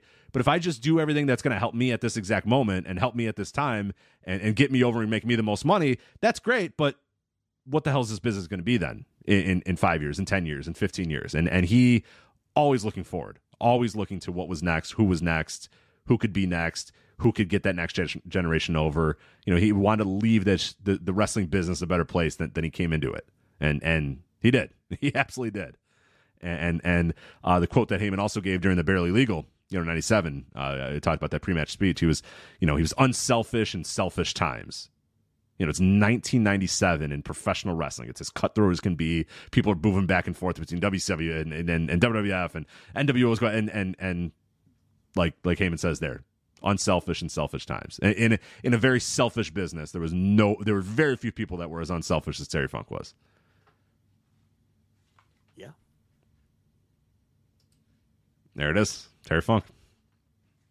I'm sure we've missed 1,000 things, so sorry. We went about 2 hours, as much as we could possibly say about Terry Funk, but you could do a whole show on Terry Funk. You could do a whole 4-hour show on Terry Funk if need be. But I think we covered it about as good as we could. We went about basically year by year, and still missed King of the Death match and the Empty Arena match along the way, and had to go back and catch up on that, which is again speaks to his incredible career and his incredible legacy. So yes, Terry Funk passes away at the age of 79. And of course, as we talked about in the top of the show, if you're maybe just joining us, we did touch a little bit up on Bray Wyatt. If you did not know about that, Windham Rotunda, Bray Wyatt passed away at the age of 36, just an hour or so before we went live here. So still kind of getting details about that. Looks to be a heart attack due to contracting COVID and having some issues, some heart issues related to the COVID. And then, of course, succumbing to this heart attack. Just today. So, yeah, 36 years old for Windham Rotunda, and Terry Funk passes away at the age of 79. So, yeah, unfortunately, we are going to have to move on to some other things in this show, and of course, we have All In coming up. I feel like Excalibur this week. I'm sure you talked. I don't know if you talked about this in your Thursday Dynamite review that you did over at flagshippatreon.com. By the way, patreon.com/voices of wrestling. Excalibur having to do a DraftKings read in the Owen Hart voice after the Phoenix beatdown. Did you talk about that? Oh God, yeah. No, I didn't. But that was very he was like, funny. Yeah. We'll hopefully get some details on Ray Phoenix's condition leading up to All In. But DraftKings is your home for the sports bet. It's like, okay, man, you got to let go of the Owen voice if you're going to do a DraftKings read. Like, we can't have you solemnly be like, oh, you can participate at DraftKings.com or download the DraftKings app. Okay, well. Okay, boys, we have to keep going with the show. And it's like he's like holding back tears. He's talking about the $50 free play that you get when you sign up on the app or whatever. It's like, come on, bro. You could let the hush tones go. But I do see. Speaking of DraftKings, as we go through this preview for All In, the odds are up, Rich. Oh, we got some odds. So we got some odds. Okay, let's. Yeah, we need to get somebody to sponsor us here. Who's this sports book, and why are they not sponsoring us? Well, I'm not. No, there's no free ads here. But damn right. I do have some odds from a certain sports book that may have been a sponsor in the past. Is it one that I might have quite a number of dollars still invested in? It might be one where you have some units. I have units in not dollars. Did I say dollars? I meant units in this entertainment purpose only. Yes, entertainment purposes only. Yes. I got a lot of units in that one. Okay. A lot. I may have that's relative. That's relative. That's relative. Yeah. With that said, you're Rich is a baller. You might have a lot. I have not. This particular book has not stopped my ability to bet highly on professional wrestling. So, I hit it big with an Indy 500 bet last year as well. So. Oh, did you? Marcus Erickson helped me out big. Did you pour buttermilk all over yourself? I did to celebrate. I got my routine glass of buttermilk, and it sucked because that night I couldn't go to bed with a cool glass of buttermilk. But sounds disgusting, to be honest. But okay, there it is. All right, so All In Wembley coming up this weekend. Of course, if you're outside of the United States and you're ordering it on Fight, be sure to use our link. Go to voicesofwrestling.com/fight. If you're going to order that. If you're in America, you got pay-per-views. You got Dave & Buster's to watch it at. You got BR Live that can not work for me again. We'll see. And then, we're going to go live immediately following the show for Instant Reaction Live at Flagship, patreon.com, patreon.com/voices of wrestling, and voicesofwrestling.com/Patreon. Now, of course, this show is happening in England, so if you're ready to, hey, I'm going to go listen to those guys at 10 p.m., that's not going to work. You're going to have to listen to us. I think roughly 5 Eastern is my guess is when the show will be over. 4 Central, 5 Eastern, I believe. That's kind of what I'm envisioning. It could be a little later. I don't know what their pay-per-view window is. I don't know if they have a hard out in Wembley Stadium. I don't know anything about that. I usually can time these, regular American pay-per-view shows. I don't have any idea about this one, but I think somewhere around 4 or 5 p.m. Central Time will be live, so 5 or 6 Eastern. Whenever the show's over, that's when we're going live. So that's an easy way to watch. If you're watching the show, we'll be live immediately afterwards. That'll be Instant Reaction Live, All In Wembley, coming up this Sunday. But, Joe, let's talk about the card here and a little bit of the build and kind of give our predictions and the preview and stuff. And, kind of big picture thoughts about the build itself, which has gotten a lot of, a lot of, I think, negative reaction about the build of from this show and from other, people as well. There's been a lot of people that have kind of echoed what we've said, is that this feels like it should... It doesn't feel like it should. It should feel like a real big deal. It should feel like the real awesome, like, oh my God, this show is here. Oh my God, one of the biggest wrestling shows of all time is coming in just a couple of days. And I thought I liked Dynamite. I thought it was a very good go-home episode of Dynamite. I think they built the matches they were going to build pretty well, with a few exceptions, which we're going to talk about here. But I'm into the show. I think it's going to be a fantastic show. And I think the booking is usually when these AEW pay-per-views happen, the booking doesn't matter that much because the talent is so good, it can bail out any bad booking. It can bail out any booking. It doesn't matter if the booking's good or bad. The talent is just going to be incredible. And there's going to be no difference here. I think this is going to be a spectacular show in front of 80 to 90,000 people, whatever that exact number is going to be. We'll find out. Hopefully on Sunday we'll have that number. If not, very soon after. I think it's going to be a very, very good show, but it's hard to feel like we're days away, that we're on the precipice of this show that should feel like one of the biggest wrestling shows of all time. And I'm still where I was last week and a couple weeks ago when we were talking about this. I still am anticipating this as much as I'm anticipating just any other AEW pay-per-view. And I don't feel like I should feel that. I should feel like I'm really days away from this extremely special, unique, different, one-of-a-kind, once-in-a-lifetime shows. And I'm just not there yet with this show. And it's not going to happen, obviously, because we're a couple days away from it. Again, with that said, I'm sure it's going to be a great show, and I'm sure we're going to come on this instant reaction and talk about how this was great and this was interesting and what an atmosphere, what a crowd and whatnot. But yeah, it's just, I got to call it like I see it. This was an opportunity to really book to making the show feel like the once-in-a-lifetime moment it is, and it's just a normal pay-per-view for AEW. And that's, I guess that's fine, but to me, I just want... I expected and wanted a little bit more out of this build and thought that they could do it, and they didn't. They did it. They booked a regular pay-per-view to me, which is fine. The regular pay-per-views are really, really good. I just thought this one was going to be a little different, and I guess that's on me. I don't know why that's on you.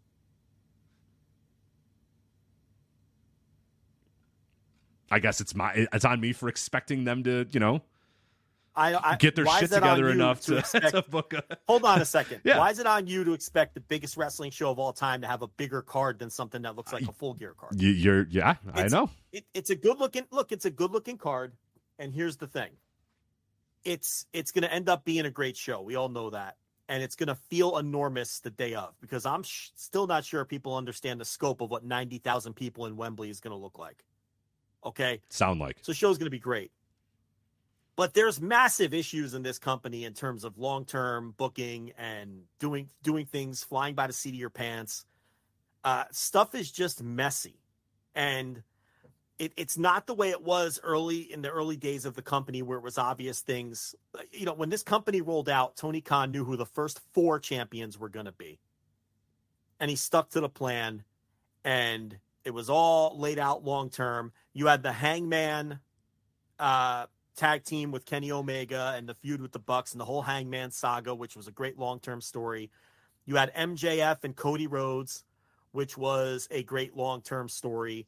You had Cody Rhodes and Darby Allin, where it was a long-term story intended for Cody Rhodes to get Darby Allin over to the next level, starting with the draw and all that.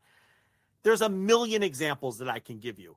There was Chris Jericho making a comment in passing in a hallway to Scorpio Sky that seemingly didn't mean anything. That led to a little television program between the two. It's just in the earlier days of the promotion, there were more very clear and obvious long-term stories and directions that they stuck to and saw through. Now it feels like there's some of that. MJF Adam Cole, without a doubt, is plotted out step by step meticulously, and is plotted out beyond what we're going to see on Sunday, okay, or Saturday, whatever day it is. Sunday, right? Sunday. It's going to be Sunday. Yeah, don't screw that up. It's going to be on Sunday. Don't get ready on Saturday. Yeah, so that's an example of one where they are doing it, and the Billy Gunn thing has been, obviously a good, but there's so many other examples. Can I give you a couple? Well, first off, the best part, that the most clear example there is that the second long-term, well-built story you brought up was badass Billy Gunn returning at Wembley Stadium, and you're right, that is, and that's like the second most well thought out. Look, and I'm prepared to bury that when we go over the absolutely, matches, but sure. You're right that's one of the more meticulously better planned out stories of the entire thing. What? Can I just give you a couple examples? Let's take a look at this Golden Vampire thing with CM Punk and Samoa Joe. Okay. Mm-hmm. Which was a good idea. But again, it could have been so much better. Why wasn't the Golden Vampire doing jobs every week on Collision in the lead up to that? Then you have the Golden Vampire in there. Fans are used to seeing him every week. They just think it's some new jobber who loses. He should have lost to Miro. He should have lost to, go right down the line. They do squash matches on Collision every week anyway. Right. So it wouldn't even have felt that's the show where it would work. It wouldn't seem out of place on Collision at all. Right. So they should have been using the Golden Vampire week after week until it just becomes, okay, that's just a guy like Serpentico or whatever other jobber you like to use. Then you do the match against Joe the same way you did it on TV, where he gives him the go to sleep and reveals himself as Punk and everybody goes nuts. But it has more impact because you've seen this Golden Vampire lose to everybody in 30 seconds in the lead up, right? And I was actually talking to John Muse about this whole thing. And and then you have the Golden Vampire come back the following week, and you have Joe come out and attack him, beat him to a pulp, pull off the mask, and it's not Punk. And then Joe's frustrated about that. Like, that's how you do this angle. You know how I know that? Because I've seen this angle done a million times in every territory in America. Yeah, right. What do? They blow through it in literally 90 seconds. They blew through this angle in 90 seconds. Yeah, a guy comes out and the guy does the go to sleep and the guy is CM Punk. Okay, great. Let me ask you this. Who gets the most heat on every AEW show? Please don't blow the answer, Rich. CM Punk. What heel act, what heel performer gets the most heat to the point where WWE fans are accusing AEW of copying Dom and hitting the boo button? Yeah, Don Callis. Don Callis and Takeshita, right? Why hasn't Takeshita beaten a jobber every week on TV on every fucking show that they have? Why? Why did they do that once with Takeshita? And then we didn't see him again for 6 weeks. That's the best part is they knew they obviously knew it would be effective, and they did it once and then never went back to it. And then they never go back to it. And it's the hottest heel act in the company. And they simply don't bother. This guy should be beating jobbers in 30 seconds every week on every show, and Don Callis should be cutting another promo on Kenny Omega and building heat and getting booed out of every building. But they don't do it. Ricky Starks and CM Punk. Well, Takeshita, he just comes out occasionally in a leather jacket, and we're like, okay, yeah. I hate this guy, I think. I'm not sure. It's like, yeah, okay. Didn't he hire 9,000 people to clean this shit up? Ricky Starks and CM Punk. This is how you know they don't have their shit together, okay? Ricky Starks whips Ricky Steamboat with the belt. Mm-hmm. Great angle. Yep, great. Gets suspended. Great. That's fantastic. One thing on Collision they want to do suspensions. They want to do fines, old school shit for, being a bad guy. So he whips Ricky Steamboat. He gets suspended for 30 days. Yeah, gone. Right? Gone for 30 days. Going to be off, all in. Going to be off, all out. We come back the next week. All of a sudden, it's now 28 days. It's 4 weeks, which comes out to 28 days. Why? For one of two reasons. Reason number one, sloppy shop and nobody did the math, and they're like, oh shit, we need Ricky for all out. Somebody count the days. 1, 2, 3, 4, and they fucked up the math. Or reason number two, they changed plans again on the fly, and they planned not to have Ricky on all out, but then changed their mind during the course of the week and decided that they were going to have Ricky on all out. But oh shit, we said he was suspended for 30 days, so now we have to figure out a way to make the math work. So let's go on TV and say it was actually 28 days and put the heat on the babyface announcer. Rich, that sucks. Whether it's sloppy shop and somebody didn't do the math right, or they're changing the booking on the fly again. Mm-hmm.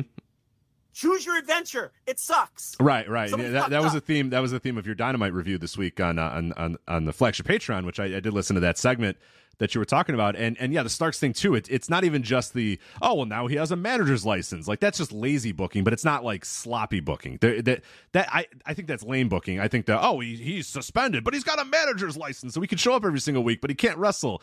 Whatever. Okay, I kind of roll my eyes at that. I think that's just stupid or whatever. But it's not sloppy. Like you said, changing it from 30 days to 28 days is sloppy. The stuff with Phoenix, which we're going to talk about, the stuff with AR Fox, the stuff with a multitude of guys that it seems like week of we're finding out who doesn't have a passport and who can't come to England and who can't leave America. And it's like, what? Come on, like I guess that was like I said, it was my fault for thinking that. But I really thought that of all the shows that you would sit down 3 months ahead of time and go, here is the card for All In Wembley. Boom, here it is. Bam. If something goes wrong, if we have to change something, so be it. But here's my card, and I'm sticking to it. And here's how we get to that. And the fact that we are still piecemealing this thing together a week out is like, I don't know, man. Changes on the fly. I don't know, man. And and then I have people telling me yesterday that Collision was still being written an hour before the show starts. I mean, it's just great. So we're there now.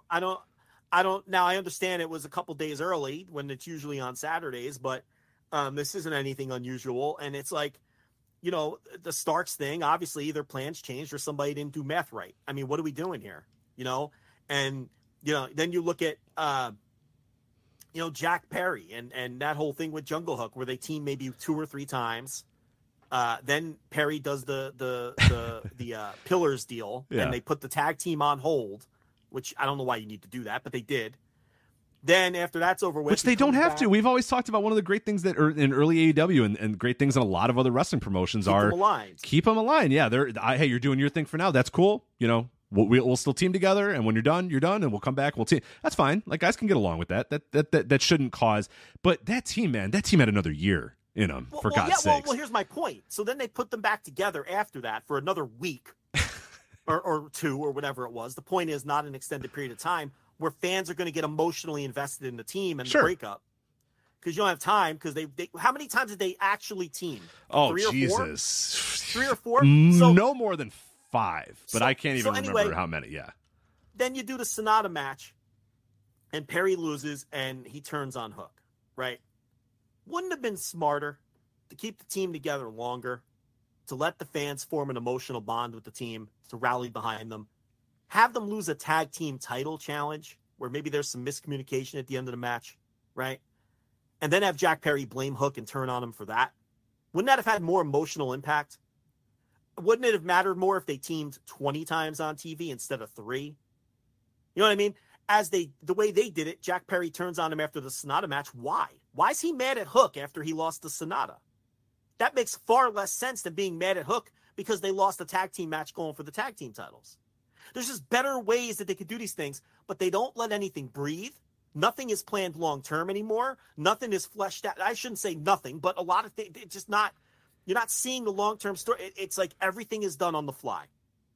Nothing is given a chance to settle in and marinate, and you're not setting fans up for things to then get that emotional response you're looking for. Right. You can tell when stuff is being booked and planned out months and hell, weeks in advance, or hell, years in advance for the early AEW, and you can tell when they're not. And I absolutely feel right now that we're in a period where stuff feels like it's changing week by week, and we're seeing it. I mean, it's obvious. If you watch this game enough, if you watch wrestling enough, you're well aware when things are being plotted out and changed and altered and moved around. You don't have to be an insider. You don't have to have scoops with a Z or whatever, but you can watch the show and just go like, oh, well, gee, okay.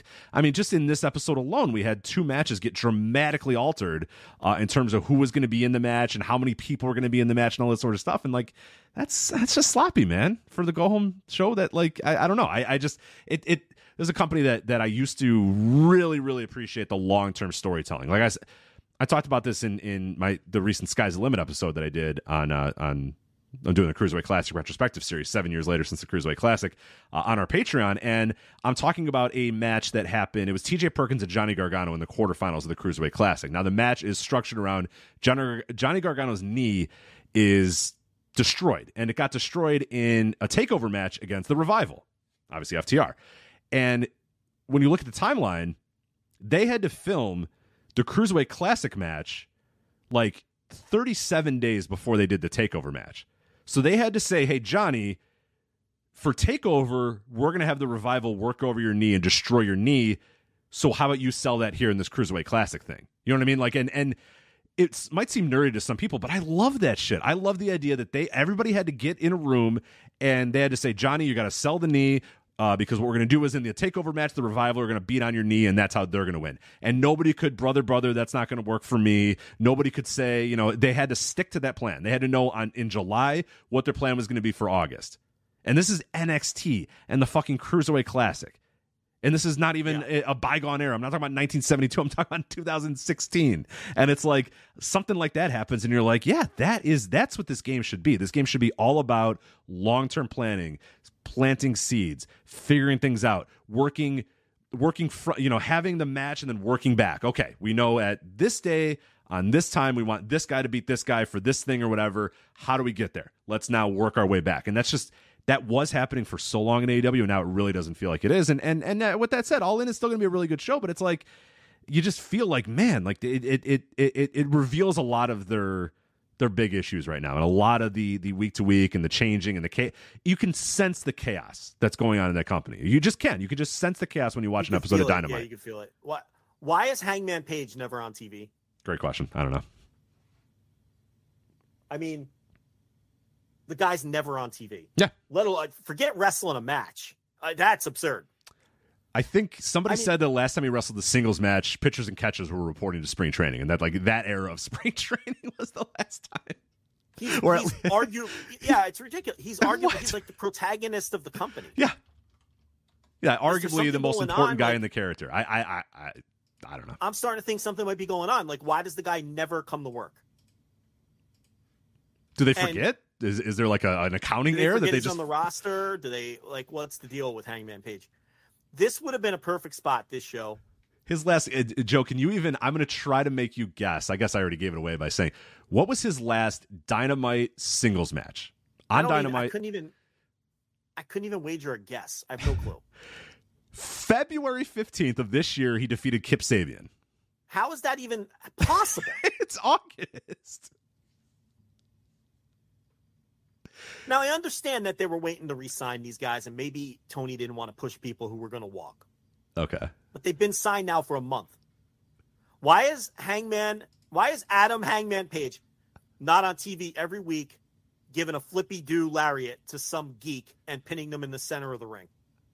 Why? Because his company, they just don't book that way. He's got to be in some kind of convoluted story.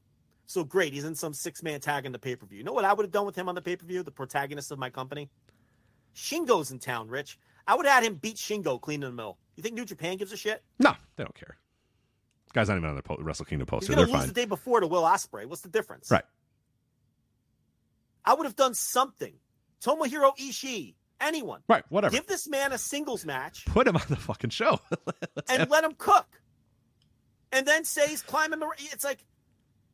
You know, I don't understand. Yeah, now that the stuff with the Elite is done and the anarchy in the arena is behind him, now, you know, Hangman Adam Page is ready to get back to the title that he has in it. Because the man lost the title and he's just been like, all right, well. Was he even involved in the angle last night with... No. No. Where... Someone tell me where this man is! I don't know. He was at Blood and Guts. I know that. He was at Anarchy in the Arena. I know that. But then after that, I don't know. Yeah, like why in story or in canon or whatever, why would this man not want to get back the title? He lost it by referee's decision, or he lost his match against Moxley by referee's decision or whatever. Lost his title in May or whatever of 20. The guy isn't going back. He doesn't care about winning the title again. Like, why? You know what I mean? It's just perplexing. It's like this guy should always be, like you said, he's the protagonist of he should always be in the mix in some way, shape, or form. Whether if he's doing stuff with the Elite, great, that gets him out of the title picture. But when he's done and doing stuff with the Elite, I want him seeing taking heads off with the lariat and saying, all right, I want that title again. CM Punk took that title from me.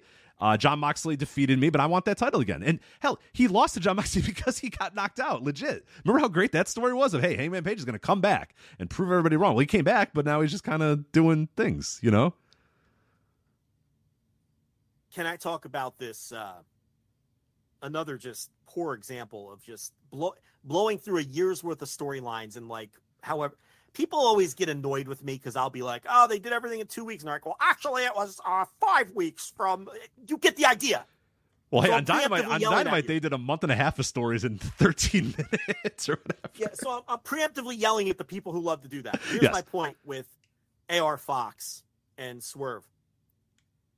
First of all, they do the whole AR Fox push in a matter of 4 days. He wins the match on the buy-in of the ROH pay-per-view, and then Darby lobbies for him to get the match against Orange Cassidy, remember? And then after the match, he turns on Darby. First of all, they had never established that Darby and AR Fox have this bond. They never established that ever. And all the time that AR Fox, I think they did the one. Remember, they did that one promo when we thought he was talking about Buddy Wayne, but he was actually talking about AR Fox. Well, I don't remember it, which speaks to my point. Yeah, well, there was the one, the Darby, just so people don't go, take that Darby, take the promo. But it was stupid. It was just like, because Darby was backstage and he was next to Nick Wayne and he was getting interviewed by Renee or something like that. And he's like, there's one man that trained me, that saw the potential of a Darby Allin, that saw what I was. And you and I both talked about this, that we were like, oh, he's going to talk about Buddy Wayne and talk about Nick Wayne. And he turns around and he goes, AR Fox. Yeah. And we're like, what? Well, you can throw it in. It's all the same time period anyway. Right. So then he gets the match. They do the turn. Again, same thing with the Jack Perry hook thing. Fans did not have a chance to feel any kind of emotional bond with this Darby AR Fox thing because it was 4 days long. Okay. So they do the turn, and he joins the group, and then they break into Nick Wayne's house and beat him to a bloody pulp. Which was incredible. Taunt him. A great. It was great. They taunt him about his dead father and all this and that. Then they have the match on Dynamite last night, which is only a month later or whatever it is, a couple weeks later. By the way, AR Fox shows up in a bloody shirt of Nick Wayne's blood from the beatdown. Which he throws at his mother. Yes. Okay. So they lose. Swerve decides, I don't like this guy anymore. And they turn on him. Okay. Which, by the way, they already had a match booked for All In. Yeah. Okay. So again, changing plans. Not having your shit together. Bad leadership out of Swerve. Bad leadership out of Swerve to be changing your partner so close to the match. So bad leadership. I don't think it's out of Swerve. So they turn on him, and then Darby comes down and just immediately re-embraces the guy. Right, AR, I love you, brother. And he picks up AR Fox. AR Fox hugs him, and it's like water under the bridge. Poor Nick Wayne's like, hold on a minute, whoa, that guy beat the fuck out of me. What's Nick Wayne supposed to think about this? Right. What's Nick Wayne supposed to think about this? The guy tried to kill me in my own home. Yeah, and he just threw a bloody shirt, a shirt of my blood at my mother, and tried to murder me at my house. I don't know if I'm down with this guy, Darbs. I'm sorry, man. The old AEW would have Nick Wayne and AR Fox have tension from here on out. They wouldn't like each other. If AEW does that, I'll come on the air and apologize. But I don't think they're going to do that. The old AEW would have, because they were very much like Dragon Gate in that way. Nothing was forgotten. Nick Wayne was murdered a month ago, and it's already been forgotten. Oh, no problem, AR. You're back with us now. Yeah. On top of it makes Darby look like a geek. It makes AR Fox look like a geek. And it makes Nick Wayne look like a geek. I half expected last night. I half expected AR to beat him down again. As a swerve double, like a swerve or whatever, where it was because it was so geeky that he was just like, hey man, I love you. And I thought AR Fox was going to go, oh yeah, I love you too. And then beat him down again or whatever. And Swerve could laugh or whatever. It was a way to get an edge or whatever. No, it was just AR's yeah, I'm standing with these guys now. It's you weren't standing with them 14 minutes ago. What changed? Why did all this change? And then, Jesus Christ, this wasn't even half of the angles that happened. Now I've heard some people say, oh, well, he has a funeral to attend and he can't go to London. We don't know that. That's not the story. Hold on. Now that would be life. And I get it. First of all, that's a rumor and it's unconfirmed. And we know the grandmother died because that was public, but that was weeks ago. People are just connecting dots, I think. I think they're connecting dots when it comes to that. But let's say it's true. Even so, why would you throw the baby out with the bathwater and just completely undo the fucking story you were telling? I don't know. And have the guy kicked out of the group? It still doesn't make any sense. And he was a good fit in that group too. So it's that I'm almost annoyed from that standpoint too, because it's just Jesus Christ, that was a great spot for AR Fox. It worked. The thing with Swerve worked. It could have just been as simple as, I guess you didn't want to do the 2 beatdown. I guess when you're a sloppy shop or bad booking, like you said, I guess you can't do 2. My partner has been destroyed and now can no longer attend the show in England angles in the span of an hour, but maybe don't have one of those, or maybe only have one of those, or maybe have none of those is a possibility. Well, here's where the plot thickens, sir. I don't know if you saw this yet. Meltzer and Alvarez did some audio today. They're all on the fucked up clock. It came out right before our show. Apparently, AR Fox is in the doghouse because he's not allowed to go to the UK. And he either didn't inform them or they didn't know. That was the implication on the audio. Okay. But that's sloppy shop shit. You cannot book a match. I want to find out. I got to find out for sure a month out. I need to know from my entire talent roster. I don't care if I'm booking you for Wembley or not. 3 months ago, 4 months ago, 5 months ago. Let me see your passport. Are you cleared? Tell your office. Make sure everybody's cleared. And whoever we use, we use. Whoever we don't use is fine. But everybody, we need to know that everybody's cleared to come. We cannot find out a week before. How do you not know this until a few days before the show? Right. It's unacceptable. I check my passport once every couple of months just to make sure it's not even close to expiring. And it's not. It's going to expire in 2026. Don't they have office people who handle all this and know everything? I thought so. They don't, apparently. So either way, again. But yeah, that's not on him. We're saying that's on this guy to tell you that he can go there or not. I don't care who it's on. It's sloppy shop. Right. And again, it's choose your adventure. It's either terrible booking to get out of an unfortunate situation of he can't go because of a funeral. It's still bad booking. to just throw the baby out with the bathwater and undo the whole story. Or option B, you didn't know who's allowed to go over there until a week before the show, and you booked a match without making sure that everybody booked in the match can go.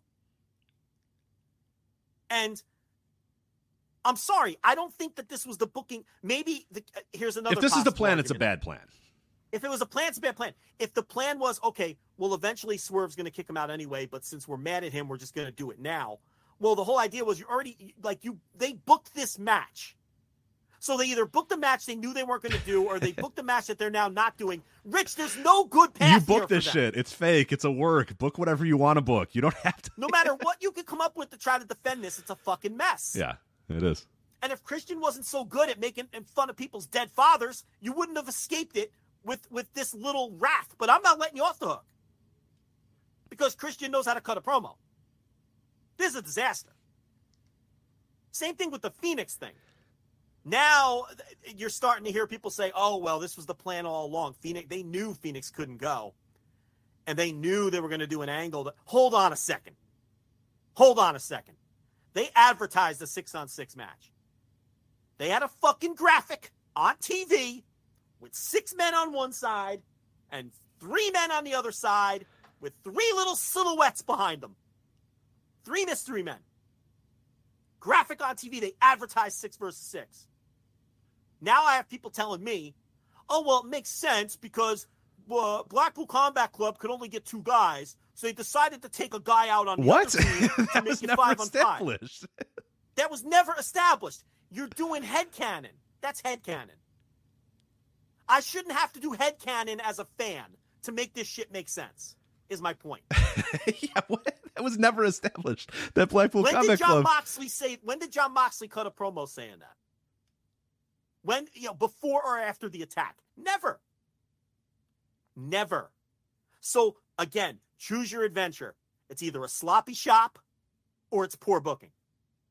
It's one or the other. Neither option is good. And there's just a whole lot of this lately in this company. Why would the Blackpool Combat Club, why would they not bring a 6th man? They were challenged to a 6-on-6 match, and they're the heels.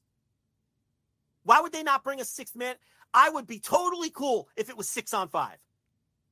It makes sense. They took a guy out. They have an advantage now. That's what heels do. Mm-hmm.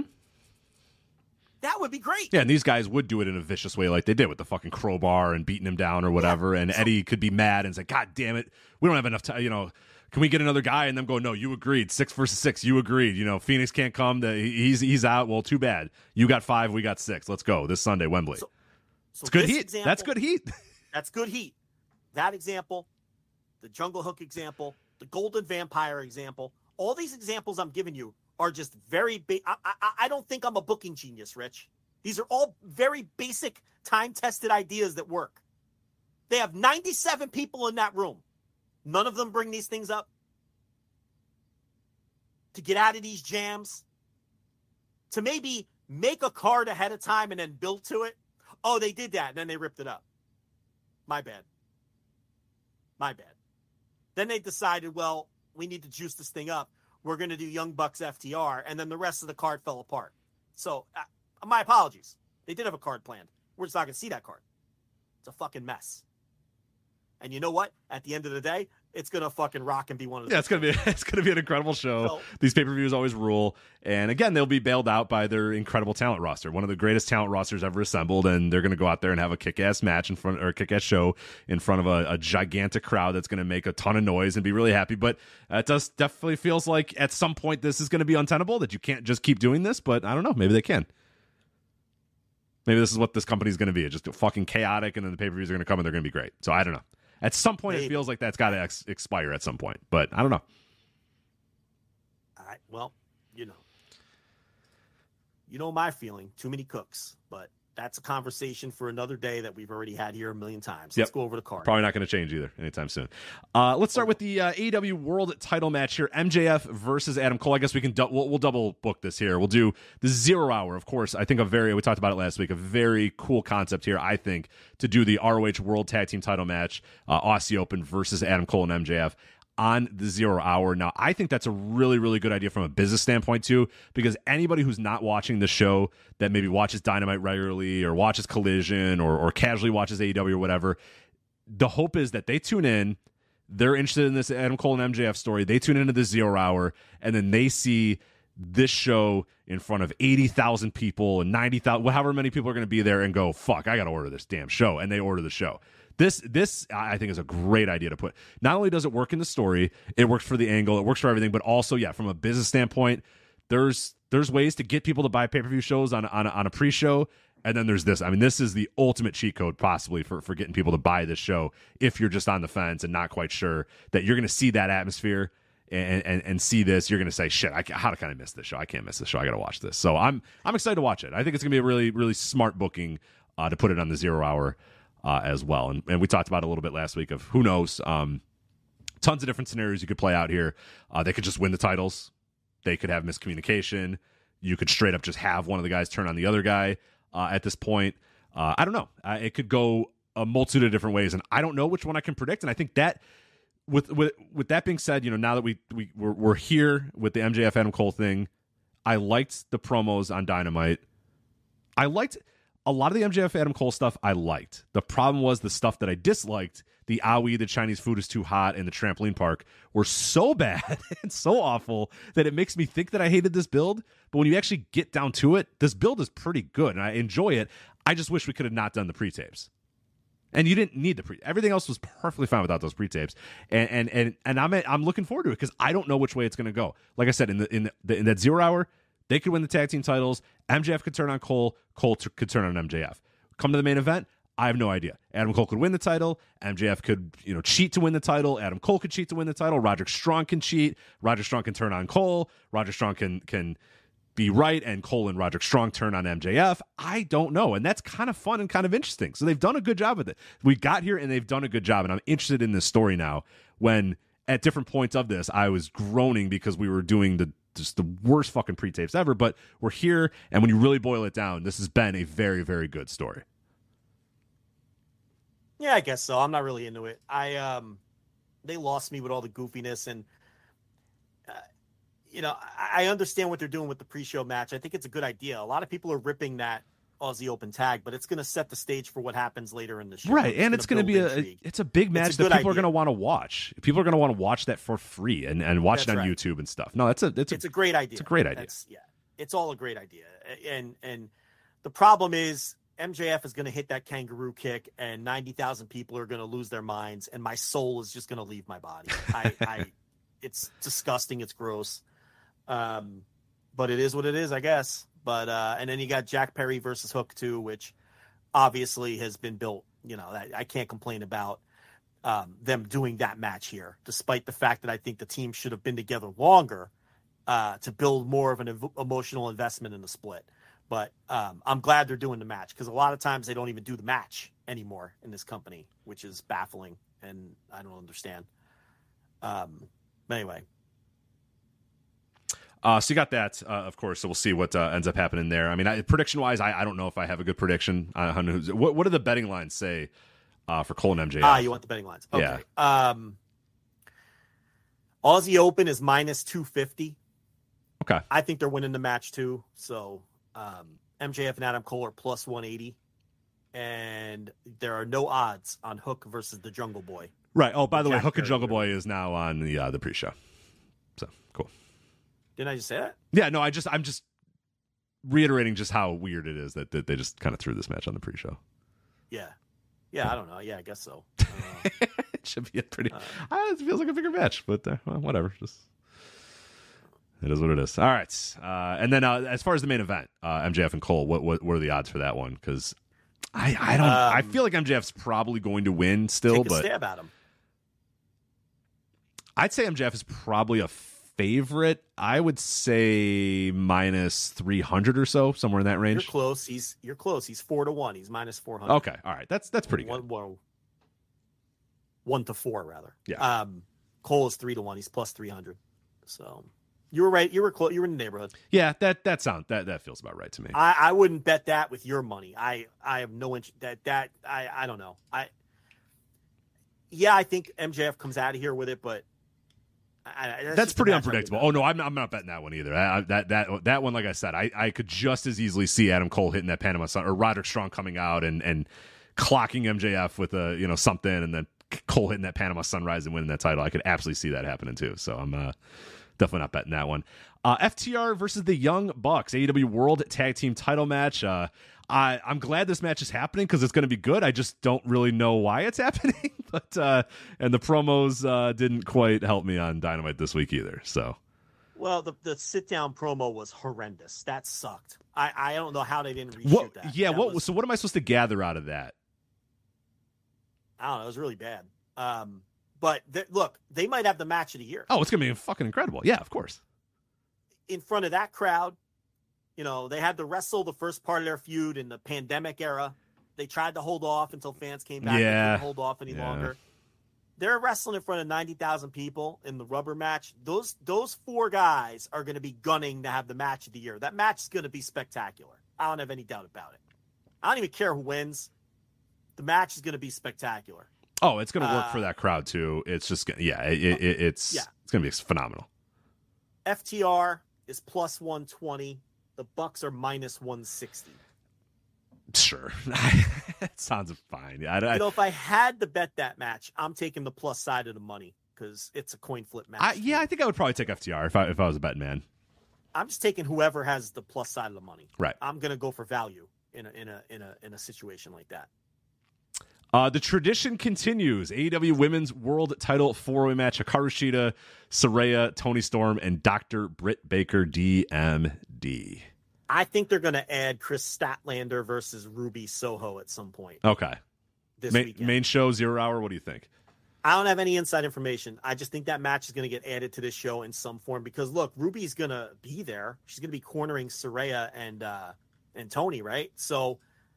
And it would be a second women's match. There's only one women's match on the show. There's only 2 matches on the pre-show.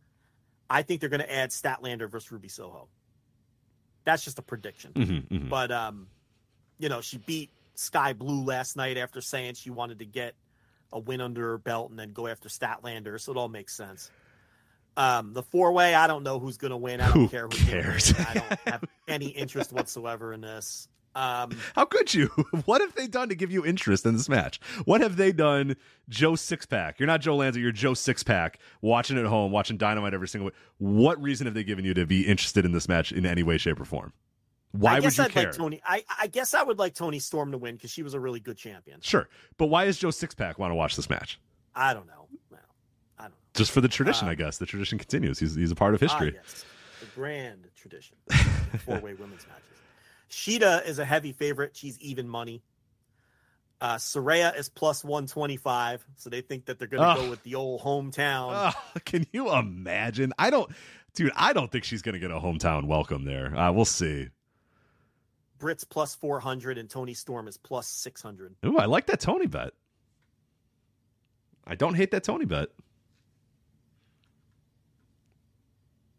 We'll see. Coffin tag team match. Christian Cage and Swerve Strickland versus Darby and Sting. All right, that's been taken off the board because the match changed. So I don't have odds for you. But, it's a coffin match, and Sting and Darby are going to win. And I don't know, I guess... How many times is Christian going to get buried in a coffin? He hasn't already been buried in a coffin in this company? Yeah, he got buried alive. Yeah. Darby's I guess he was buried alive, not in a coffin, so I guess it's different. But Darby's going to wrestle the dinosaur on All Out, right? Yeah, sure. No, that's a match for All Out, right? Yes, yeah. So it could change, Joe. I know you're asking me. It's not like the precedent is that I don't know because it could change. You're right that it's been announced and booked and on the boards, but it could definitely change. We're 2 weeks out, baby. I don't know. Yeah. You tell me what's on the show. Bullet Club Gold, Jay White and Juice Robinson, as along with Konosuke Takeshita versus the Golden Elite, Adam Page, Kenny, and Kota Ibushi. Yeah, it should be really good. It will be a great match. I don't know why I'm watching it, but it's going to be a great match. Sure seems like Juice is there to eat a pin. Oh, yeah. Oh, God, yes. And then we'll get to... Look, they're pretty cheap. Minus 300. It's pretty cheap. You think we get Takeshita and Omega at All Out? I think so. Okay, we'll good. See. I'll be there, so I like that. I mean, it seems to be where they're going here, right? I mean, sure. Can you hold off till another pay-per-view? No, probably not anymore. But yeah. Stadium Stampede 5 versus 5, as we all knew it was going to be. Best friends Chuck Taylor and Trent Beretta, Eddie Kingston, Orange Cassidy, and Penta versus the Blackpool Combat Club, Claudio, Moxley, Yuta, as well as the returning Mike Santana and Ortiz. Yeah, once again, this is not on the board due to the changes. This has been taken off the board. The integrity of the gambling community. They cannot stand these last-minute changes, yeah. Yeah, they're annoyed, too. Yeah, I don't know. Look, people are going to love this. I don't know how this is going to work in a building of that size. I don't know how you're going to be able to catch all the action. Busy night for the director. But, these matches don't do as much for me as they do for other people, and I'm not looking forward to it. I have to be honest. I'm not looking forward to this at all. I'm an Anarchy in the Arena guy. I'm not a Stadium Stampede guy, but we'll see. I can maybe adjust here. I think it's going to be an Anarchy in the Arena, but they're just calling it because they're in a stadium. Right. I agree. I think you're probably right. But I am hoping they will pre-tape something goofy and make 90,000 people watch That's what I'm hoping they do. Watch them fighting in, the arena the night before or something. Yeah, that'd be good. Yeah, that's what I hope they do, and it gets booed out of the building. But show a pre-tape. Yeah, I don't know. It's going to be I think they're going to brawl around. It's going to be a no DQ building brawl, walk and brawl. Probably some wild spots that they have planned or whatnot. Yeah, I'm sure it'll be. I think I'll like it better than you when it's all said and done. You will. It'll be crowd pleasing. People will love it, and I will be grumpy. You'll be grumpy, and everybody will say that you're no fun Lanza. Yeah. So, Rich, I just want to watch people wrestle. You know what I mean? I don't know. I'd rather they just do a 5-on-5 tag team match. Australian rules. Hold the tag rope, make the tag. Side headlock takeovers. Could be a lot of heat. You get a lot of heat in those types of matches. We saw it in Japan. Always That's does it. right. Old. I don't need all these shenanigans. What's next? Match that I think FTR and Young Bucks is my most anticipated match of the night, but this one's probably number 2. Chris Jericho versus Will Ospreay. I thought the promos last night were exceptional. I don't know what you thought of them. I thought both guys were great. I thought Will, speaking from the heart, talking about how he's got to get money. He's worried about money at this point. He's worried about paying bills, paying for his child. I've taken on a stepson. I've taken on a partner. I'm looking at my career. I'm doing all these things. I'm doing it for money, and I got 6 months of my contracts done, and I'm hoping that I have Chris Jericho, Kenny Omega, and Kazuchika Okada on my hit list. I will beat you all.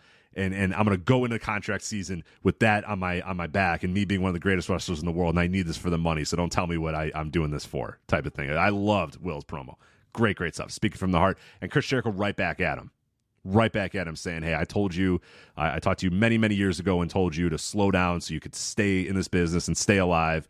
And I'm at the mountaintop, and you're trying to get to my mountaintop, and you're not there yet, pal. So it's just, great stuff out of Jericho, great stuff out of Ospreay, and I'm fascinated by this match. I mean, the build to it has been a little wonky, it's been a little strange, the Callis Jericho stuff, which speaks to, we didn't even bring that up, and I don't know what you think about the Callis Jericho story. I know we've never talked about it, but that was another one too that felt like it was going in a direction, then it went in this direction, and then it you could have, I don't know, it just felt like we were spending 5 weeks teasing Jericho going with Callis, and then we spent 2 minutes with him with Callis, and then 10 seconds later he's feuding with Callis again. I don't know. I just was like, I feel like you could have done a little more with that, but regardless, whatever. I'm really looking forward to this match because I want to see Will in there with a guy like Jericho. I want to see if Jericho can get to Will's level at this point in terms of where Will wrestles in 2023, which is he's no doubt the best wrestler in the world. At this point, will he adapt to Jericho's game? Will Jericho adapt to his game? Will they meet in the middle? These are two tremendous pro wrestlers. I'm sure they're going to find a way to meet in the middle. I'm just fascinated how it's going to all work and how it's going to look and how it's going to feel. But man, I think it's going to be a spectacular match. I'm not betting against Will Ospreay in 2023, and I'm not betting against Chris Jericho in a big spot either. Yeah, no, I agree. I thought the contract signing, both guys were fantastic. I talked about it behind the paywall on the TV review, and I wish Will Ospreay had a match where he can go out there and have a match of the year caliber match, but maybe he'll drag Chris Jericho to one. Now the intrigue for me is, can he drag Chris Jericho to one? Because, again, the story aspect to me here is secondary. That's whatever. I'm curious, and can Chris Jericho step up and have a great match with the best wrestler in the world? We'll see. Yeah, I'm fascinated. I'm just fascinated by how this all kind of comes together. But yeah, we'll see. Real AEW World. I can't believe we're doing a real title thing. Ah, Jesus Christ! CM Punk versus Samoa Joe defending the quote unquote real AEW World title.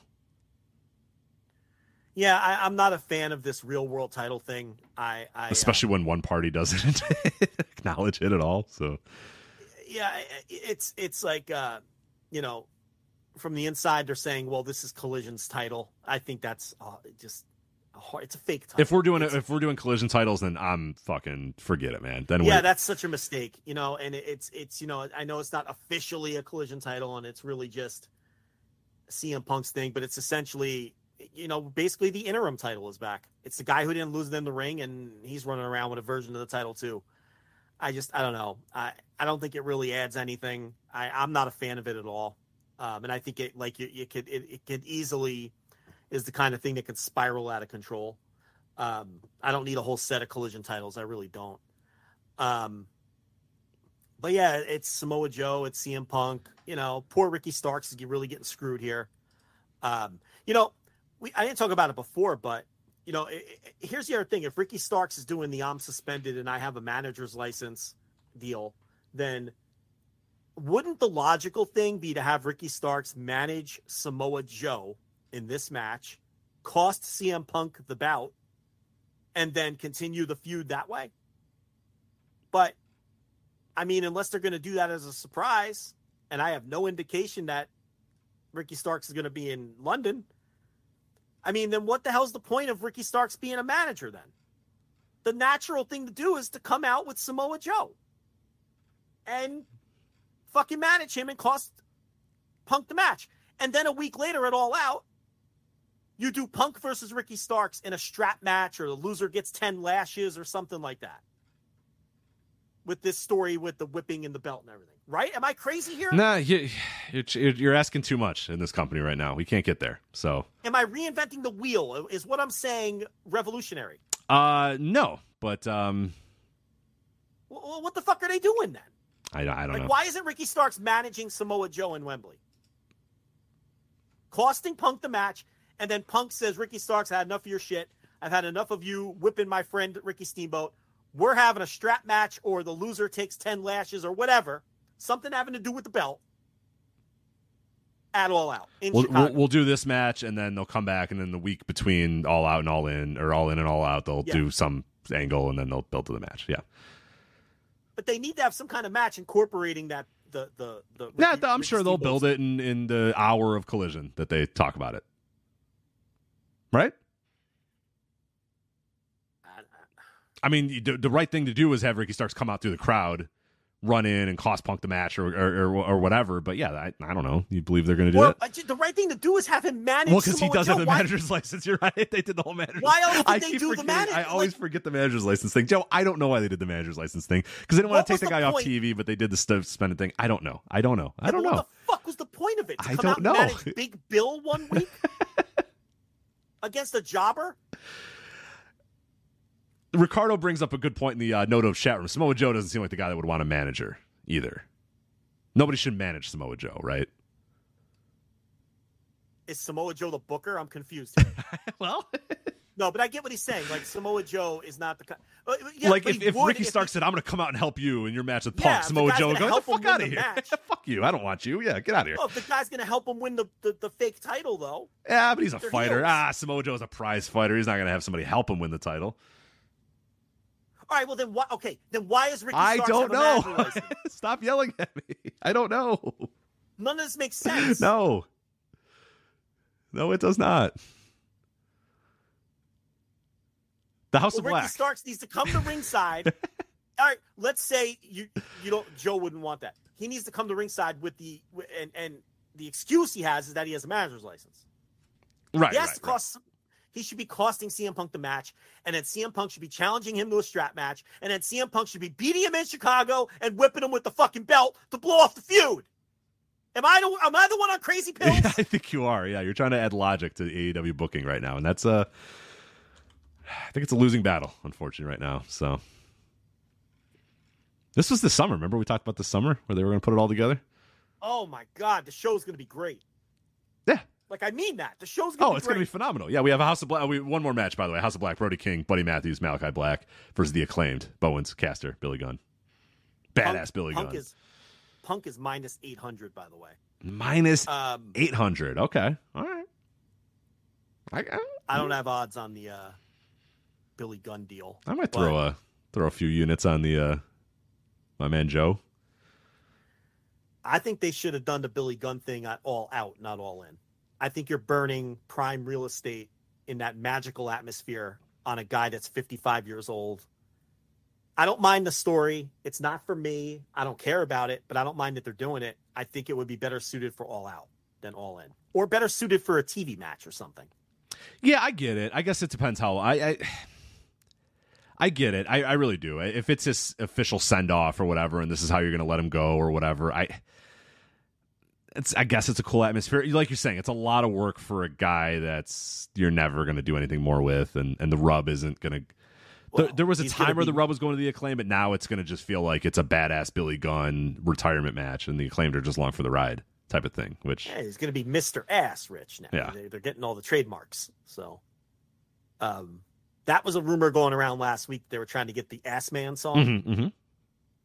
And last night, it appears as though they did, because last night he said that Daddy Ass isn't allowed in the UK, but Mr. Ass is. So the backstory behind I think he said that badass. I think he said a badass. Badass Billy Gunn. Yeah. My bad. Yeah. One of the WWE trademarks is the point. Yeah, he did say badass Billy Gunn. And I know they were trying to get the music, and the backstory behind that was they've been negotiating with WWE for the music and the trademarks, I guess, but it was some kind of deal where there's some kind of Billy Gunn has some legal claim that he's willing to drop if they give them the rights to use this stuff or something. That's how we got here. Okay. Yeah, he got, if you remember, he got fired in a weird way, because it was like he was a trainer or a producer, I don't know and then he specifics, tested positive for steroids and they fired. So yeah, maybe he's got something on them and he's like, I'll let it go if you just. The lawyers are working it out, and based on that promo, I think man. I love all this work. So that yeah. Ass man, like. Oh, I don't know if I need that, but I'm sure 90,000 people are going to go nuts for it, so whatever. Yeah. Fine. Who cares? Show's going to rock. I mean, the acclaimed deserve a spot on the show. They're over as fuck. I don't know. Billy Gunn, really? He gets prime real estate. Yeah, there's a lot of guys on that roster that busted their ass for that years. Aren't on the show, yeah. And it's and are being featured on TV and aren't on the show, and there's only one women's match if you want to go down that road. I do not. No, I do not want to go down that road. No thanks. And we're giving prime real estate to Billy Gunn. I don't know. Whatever. I don't know. Daryl, I'm an ass man. I mean, that whole Jeff Jarrett crew, they've been doing good work, and they've been getting over, and they're not on the show, and Ricky Starks isn't on the show, and Chris Statlander is a champion and she's not on the show. I don't know. Enjoy Ass Man, I guess. Enjoy the song, but yeah, it's still gonna be great. I'm sure we're still gonna love it. That. I might get up and groove. Yeah, Daryl. Yeah, you're gonna be. Yeah, it's gonna hit. And you're gonna. I'm an ass man.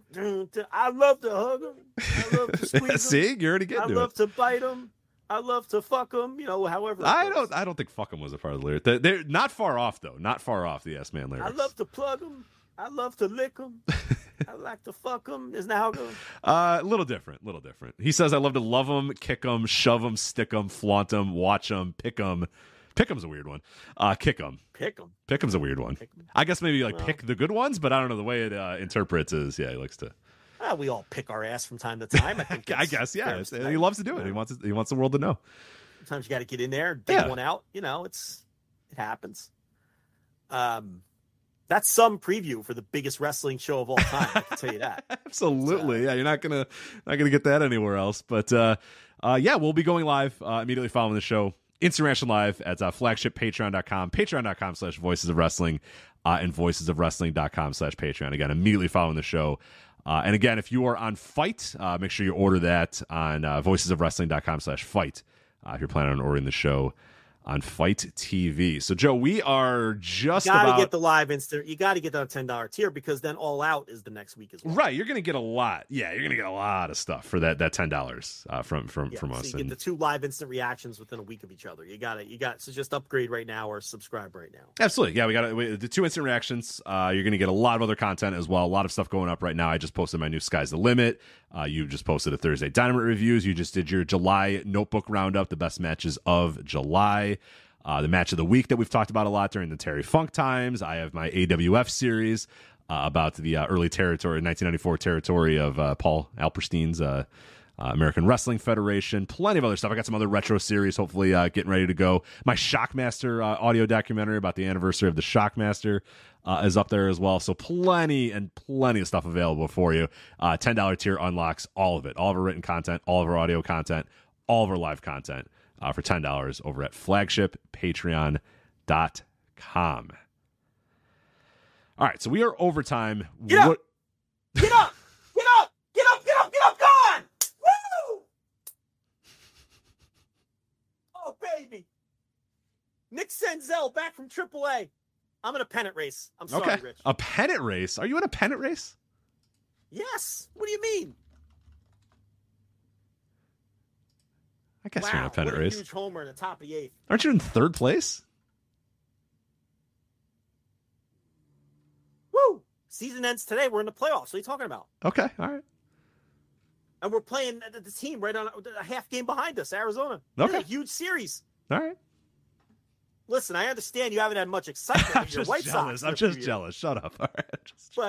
But this is what it feels like in late August to be playing big games. Interesting. You know? Yeah, watching your team I still. haven't had much either, so you gotta, this is exciting. Jeez. Wow, that's a huge home run. Anyway, what were we talking about here? The show that we're doing, the podcast, the flagship podcast that we're doing. We are over time, so I don't know what you want to do here. We can either bust through Rev Pro and the rest of All In Weekend and NWA 75 in 10 minutes, or I don't know. You want to go overrun? Do we dust off the overrun? Okay. For people that have never done the overrun before, we are going to take a brief break, maybe a minute or two, collect our thoughts, go to the bathroom. We will come back. If you're on the live, do not leave. You can just stick around. You are going to get the rest of the show on the overrun. If you're listening on the free podcast feed, we are done here for tonight. We'll sign off. And then if you want the additional audio, which is going to be our all-in weekend preview, we're going to talk about the NWA 75. We're going to talk about the other shows going on during All In, including a Rev Pro 11th anniversary show. All that stuff is going to happen on the overrun. It will be on the $5 tier on our Patreon. Flagship, patreon.com, patreon.com/voices of wrestling, or voicesofwrestling.com/Patreon. So again, if you're on the live feed, stick around. We'll be with you in a minute. If you're on the free feed, that's Joe. I'm Rich. We'll talk to you next time on the Flagship Podcast. Take care. Cheering at pro wrestling shows in Japan is back, and 2023 is already shaping up to be a big year in the history of pro res. That's why you should listen to the Emerald Flow Show. From the Royal Road to the Green Mat, Paul and Gerard take you into the world of All Japan Pro Wrestling and Pro Wrestling Noah. Not only do we analyze events, but we examine business, who is getting over, what angles are working or not. Occasionally, we take a look at other Japanese promotions like DDT and 01. So if you're looking for more coverage of the world of Japanese wrestling, check out the Emerald Flow Show on the Voices of Wrestling Podcast Network, available on all of your favorite podcast apps.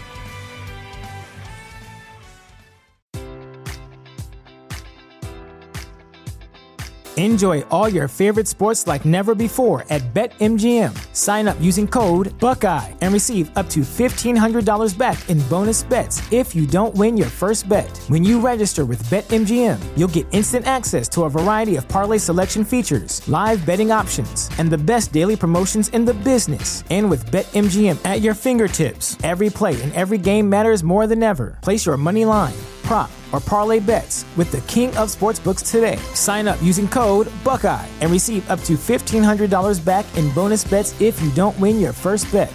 BetMGM and GameSense remind you to play responsibly. 21 plus and present in Ohio, subject to eligibility requirements. Rewards are non-withdrawable bonus bets that expire in 7 days. Gambling problem? Call 1-800-GAMBLER. In partnership with MGM Northfield Park.